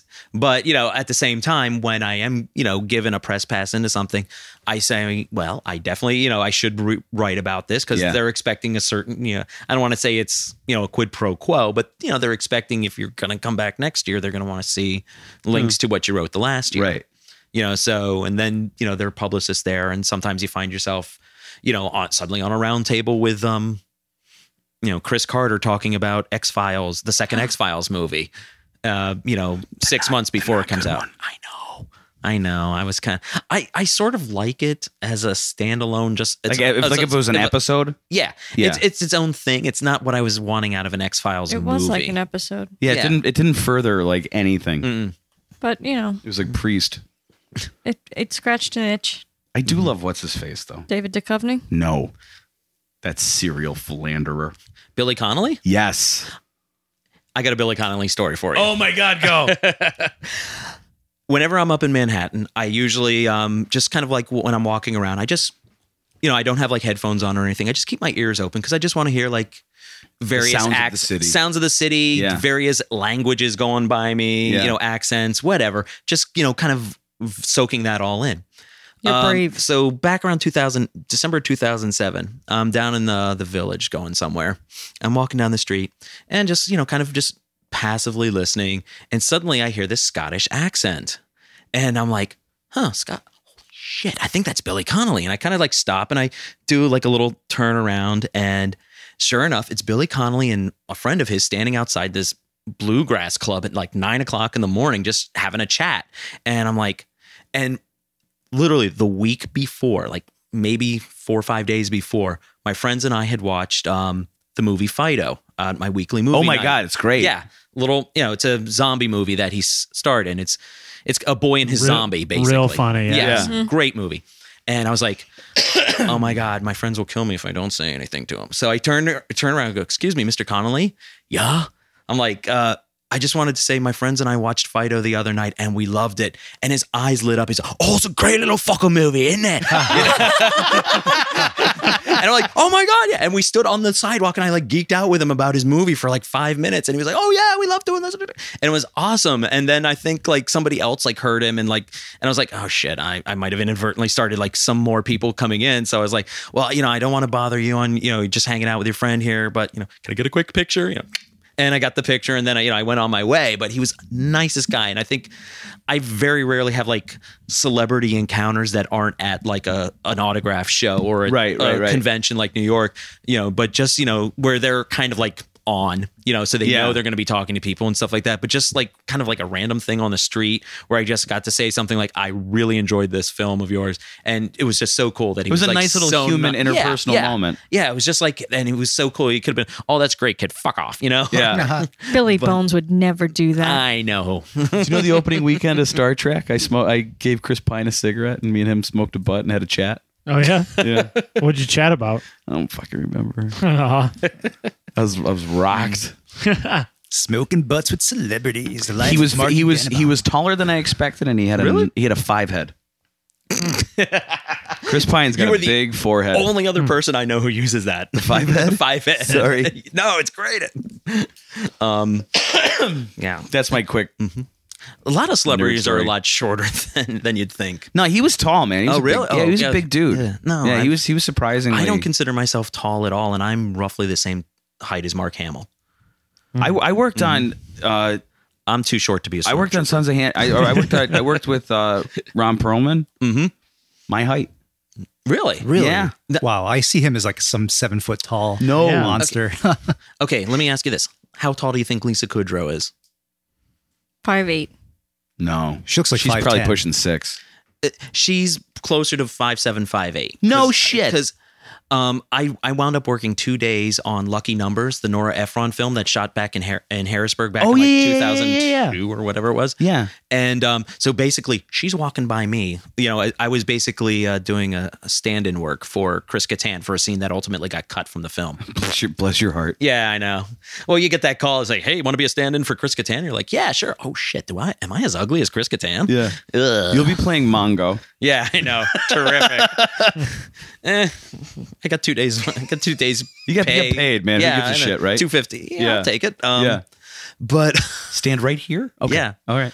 And what was really funny was because Travolta's in the movie too, and I'm like basically like hanging out with John Travolta's stand-in, who's his driver, for 2 days, and I'm like, you guys were just working on a movie up in Toronto, weren't you? Or Vancouver? He's like, yeah, this Battlefield Earth thing. I don't think it's gonna fly well.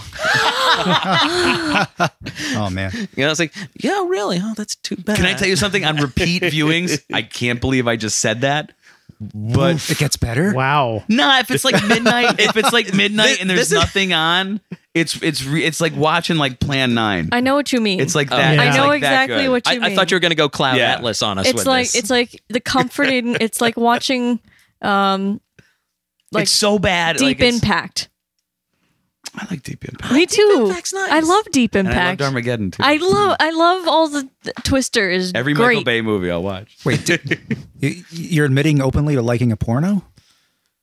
No, deep impact. With Elijah Oh. Wood. Sorry. Wait, did you really just have? Wait, was that a real moment? No, It was Elijah wasn't. Wood, not Elijah Woody. I was making it funny, and It making wasn't awkward. Elijah Erection.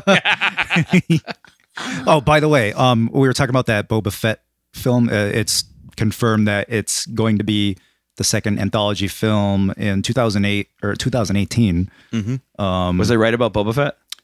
Yeah, well, it's going to be Boba Fett, sure. Wait, did they announce a new director already? It just says it recently lost its director, Josh Trank, who blah blah blah, Fantastic Four. He's only 30. Yeah. Talk about flushing your career before And he's it already even killing starts. himself, yeah. He's like Troy Duffy. Yeah, nothing about the director, Right. but it's definitely Boba. Yes, thank you. It's gonna, Jer. It's gonna It's Jared- never gonna live up to what you expect it to be. No, it will. If you go into it with It zero will. expectations, you're gonna have a really good. You're gonna have a Hey. really enjoyable. I will They should accept let us anything. direct it. Yeah. Yeah, you can direct, and then I'll like unit whatever. I think we have to get the terminology down first before we start lobbying for the gig. No, just let us do it. Just So throwing it out there. filmbuffonline.com. Yes. Updated almost daily. Almost daily. But check it daily just to be sure. All right. That's in my new to do. I'm gonna go to joeblow.com coming soon, and now Film Buff Online. Because it's all original. You're not like sharing new shit. Well, we're it was like, mean, you're sharing articles, but you're holiday putting- Hollywood Reporter just said this, and this is what we think about it. This is our spin on this news. Right, You know, so it's- our you're opinion, is not- this good? Is this bad? Right. What might this mean? Okay. I like that. Yeah. As well as more featurey type articles. One thing I'm probably not going to get finished this evening, but in the next day or two we should have up like a kind of like a scorecard looking at about a handful of different rumors that came out during the lead up to Avengers: Age of Ultron. We heard from our sources that this is going to happen in the movie, and then it doesn't happen, or Right. who had it right, who had it wrong, and or who had it kind of right. Right. Just kind of like, because you read so much on these, genre projects. Right. And everybody's always reporting from their sources. And, a lot of times people will You remember. can make shit up and say that. Yeah. And then, and you can get away with it. And there are certain sites that, I look at far more suspiciously when they say they have a source inside Marvel or Disney or Lucasfilm or at Sony. And I think, yeah, well, you guys came up with a ridiculous story once, twice, 3 times, 4 times. And, I'm not going to put as much faith in what you have to say here versus, this writer over here at this other site, certainly seemed to be a lot more on the ball with what his reporting, 2 years ago about what might be happening in the finale of Age of Ultron. What site is one of the most egregious? Okay, you want me to name names? Okay. I mean, if you want to. I find Latino Review I was gonna a say little on the far side of the trustworthy scale. Okay. the bad side of the trustworthy scale. Partly, and I'll admit, partly is a reaction to the writing style there, where it's all, it feels kind of bro culture a little bit, yo man, yeah, this is gonna be so dope, and Took this chick to see Fault in Our Stars. She totally put her hand at the bottom of the popcorn container. Good flick though. Yeah.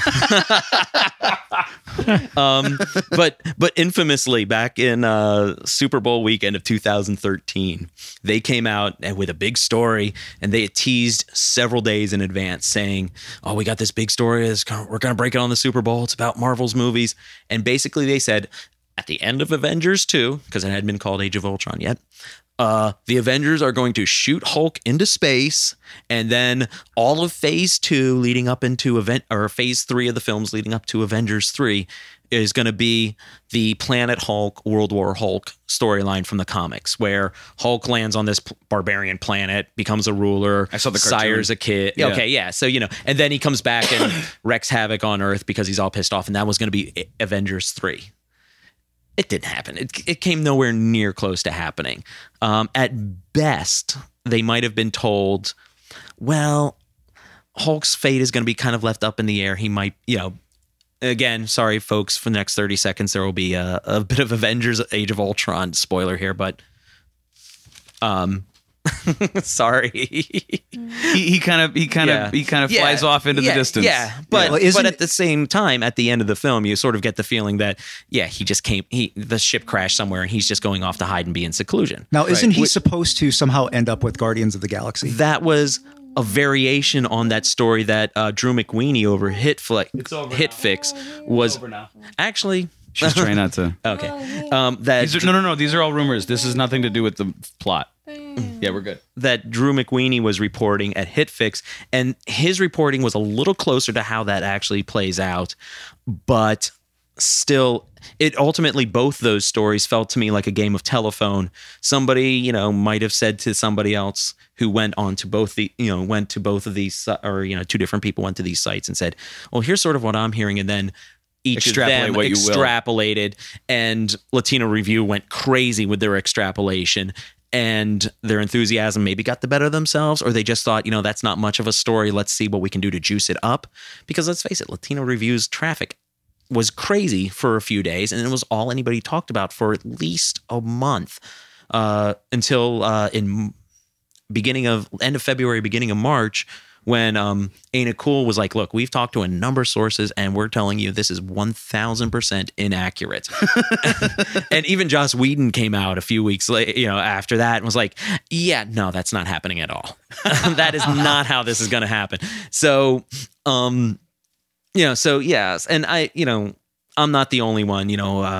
My partner at Film Buff, Bill, also is not a big Latino Review fan, and anytime we see them reporting anything, we kind of go back and forth. Like, do you want to write about this? Or okay, I'll bite the bullet this time. And then, we always work in the caveat of, look, this is Latino Review. It's not the first time they'd be wrong. Sometimes they've been right. Sometimes they've been wrong. When they've been wrong, they've been wrong really big time. So, take that, as you go forward with this story. And that's, again, part of the spin I hope we, bring to things, analyzing sources, where it's coming from. I will much rather take the Hollywood Reporter's reportage on the things behind the scenes at Fantastic Four that might have led to Josh Trank being let go of his Star Wars anthology film versus, a story from Latino Review saying, "Oh, he had an opportunity to go somewhere else and do something else." Not that Latino Review was reporting that. I'm just saying, if they came up with an alternate explanation and I had to choose between Latino Review's reportage and the Hollywood Reporters, I'm going with the reporters. What are they reporting that happened with him? They were reporting a lot of trouble with him on the Fantastic Four set, from him not being very decisive about how he wanted to shoot things, not being able to give his actors a lot of motivation or discuss their characters all that well, to the need for a lot of reshoots, including reshoots that were probably done just a couple of weeks ago. And this film's opening in August, July, right? August, Late Yeah. July, August, late early July, August 7th, I think. Okay. And Simon Kinberg, who is one He of wrote the X-Men, right? Yeah. Yeah. And he also wrote Fantastic Four, and he's a writer and producer on X-Men Apocalypse. He's supposed to be up in Canada, working there, and he's having to come back to, to help with these reshoots and everything for Fantastic Four, which is, taking his time away from there. And Kinberg was also writing the anthology film, the Star Wars anthology film that Trank was going to direct, at which point he kind of went to Kathleen Kennedy, reportedly, and said, look, these are the problems we're having with Josh Trank already. I don't know if I want to go through this again for another film. And that might have started the ball rolling at Lucasfilm to go, maybe we need to pull him off this project. Huh. So yeah, he kind of screwed himself. Yeah. Not to mention that there was just from the beginning there was just so much controversy with the way that they were handling the Fantastic Four franchise going forward, and it just had bad buzz from day one. The last two films did nothing for me, and Literally nothing. yeah, and everything I've seen coming out of this, this film has, just I've been like, oh, this feels like a misstep. This feels like a bad idea. Yeah. This doesn't seem like any of the core elements of the comic until this last trailer, which was released literally at the exact time of the Star Wars Celebration, Star Wars Anthology panel that Trank was supposed to be at, but he had the flu. He was sick and didn't show up. And there's like one or two little character beats, like when Reed goes to do the fist bump with Johnny, Yeah. or Johnny goes to do the fist bump with Reed, and Yeah, Reed and he kind of like fumbles it. It's like, that's a character moment. Oh my God. That's the first thing I've liked that I've seen out of all of this stuff. Right. So, yeah. So They should have filled that in with an explosion. That's my movie. They will before it comes out. Don't Yeah. worry. so yeah, I'll go see it. I have no expectations whatsoever. And I say this as somebody who thought Chronicle was a fantastic film. I liked it too. Mm-hmm. Although I think maybe that comes down more to Max Landis or He wrote Max that. Landis's script than anything else. Sure. And it does bum me out that Fox is uninterested in doing Max Landis's ideas for a sequel to Chronicle and are going in another direction. Well, he's a little egomaniac too, isn't he? Though. I think he's kind of hyper, and that can translate as He just needs a Xanax. yeah. Yeah. Oh, he did have incredible here's your juice crazy buster. ADHD when he was a kid, though. I just read an interview with him a couple months ago. Well, I saw his I guess short film that he did about Triple H. Did you see that? No, I haven't. Oh God, it was The wrestler? It's amazing. Yeah. Let's see if I could explain it. He takes the entire timeline of Triple H, the wrestler, right? And he's trying to. Well, first of all, everyone in the film has their genders reversed. So Triple H is actually a girl. Everyone's a woman, and the acting is pretty good. It's all dubbed over, so it's like Max Landis is saying the words, and the girls on screen are just moving their mouths to what Max is saying. So it's psychotic. It's yes, and I'll tell you what. Even if you don't like wrestling, it's a compelling story. It really is. It's a really good short film, and it's Max's way of trying to say, look, like wrestling, okay, it's fake, whatever, but you really get attached to the stories and the characters, and I think it really sold the idea. It's definitely a watch. Must watch, in my opinion. Why don't you share it on your Facebook? Maybe I will. Do you Or want maybe I to? won't.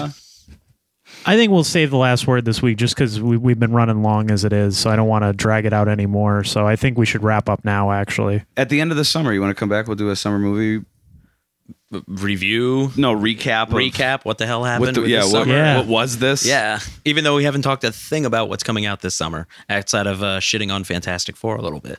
But we've got, That's all right. Mad Max, Jurassic can't World. wait Oh, for Mad Mad Max. Max. God, yeah. Yep. I think Jurassic World's gonna suck. I've already gone through one jar of Vaseline just thinking about Mad Max. And, Oh, thank you. And who would have thought too when I heard that they were remaking that? I never would have expected that it would actually be good What's the at all.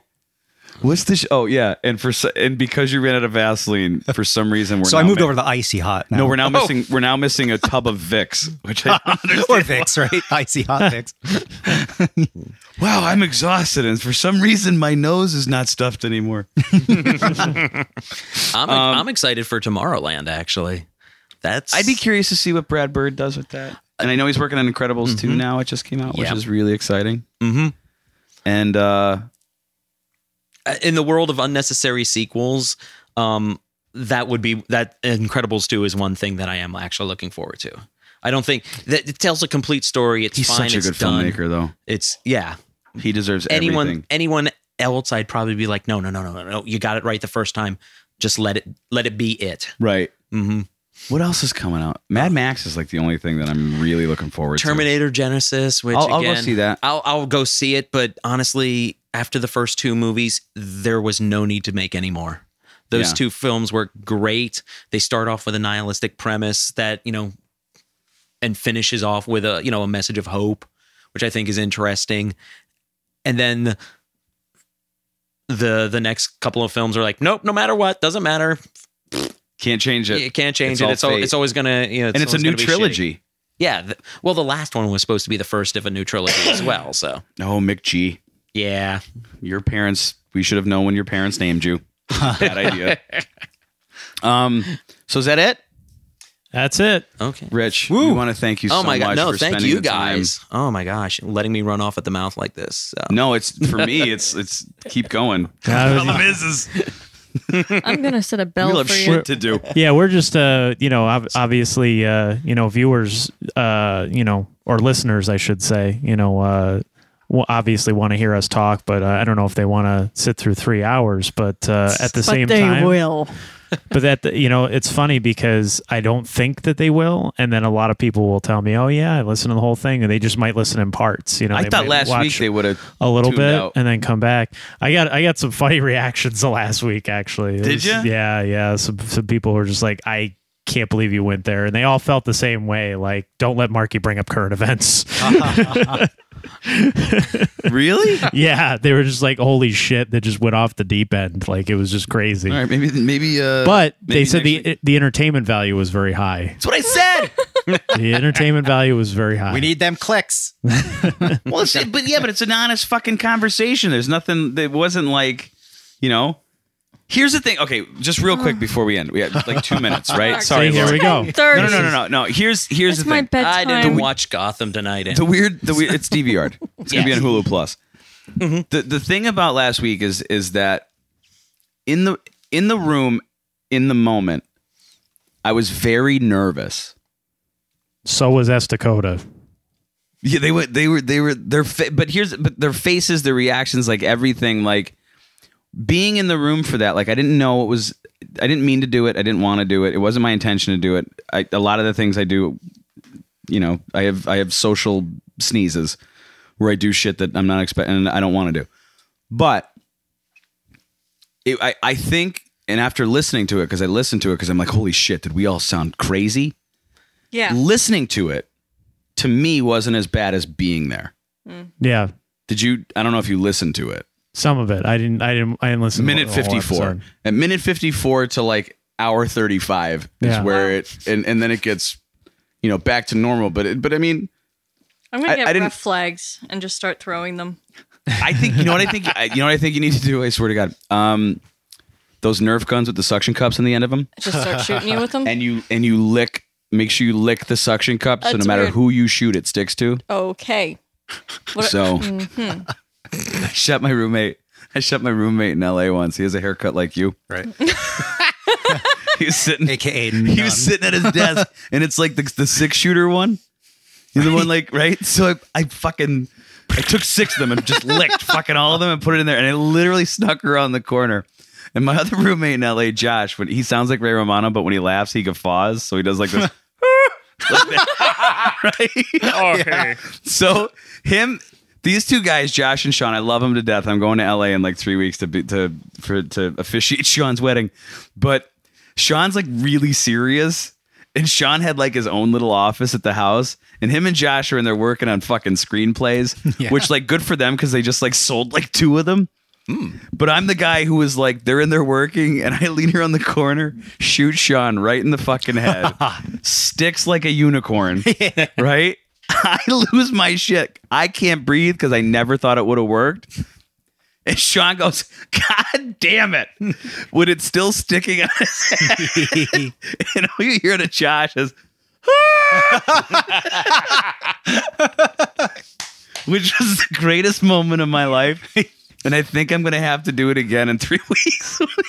Please try and record it. Oh, I will. He's good as shit. That was one of the funniest things ever. It hit. Shits, definitely record that. No, it hit. It went like that. And he goes, God damn it. And Josh goes, I'm on the floor losing it. So, Nerf guns. That's what you can do, Lauren. I'm down for Nerf guns will save this podcast. All right. Bye, everybody. Thanks, Rich, for coming on. No problem. Thank you guys. And may for the having me. 4th be with you. Yes. Dun, Always. Nano. You can't do that. What? Lauren just said Copyright. Oh, God, that's right. And we're out.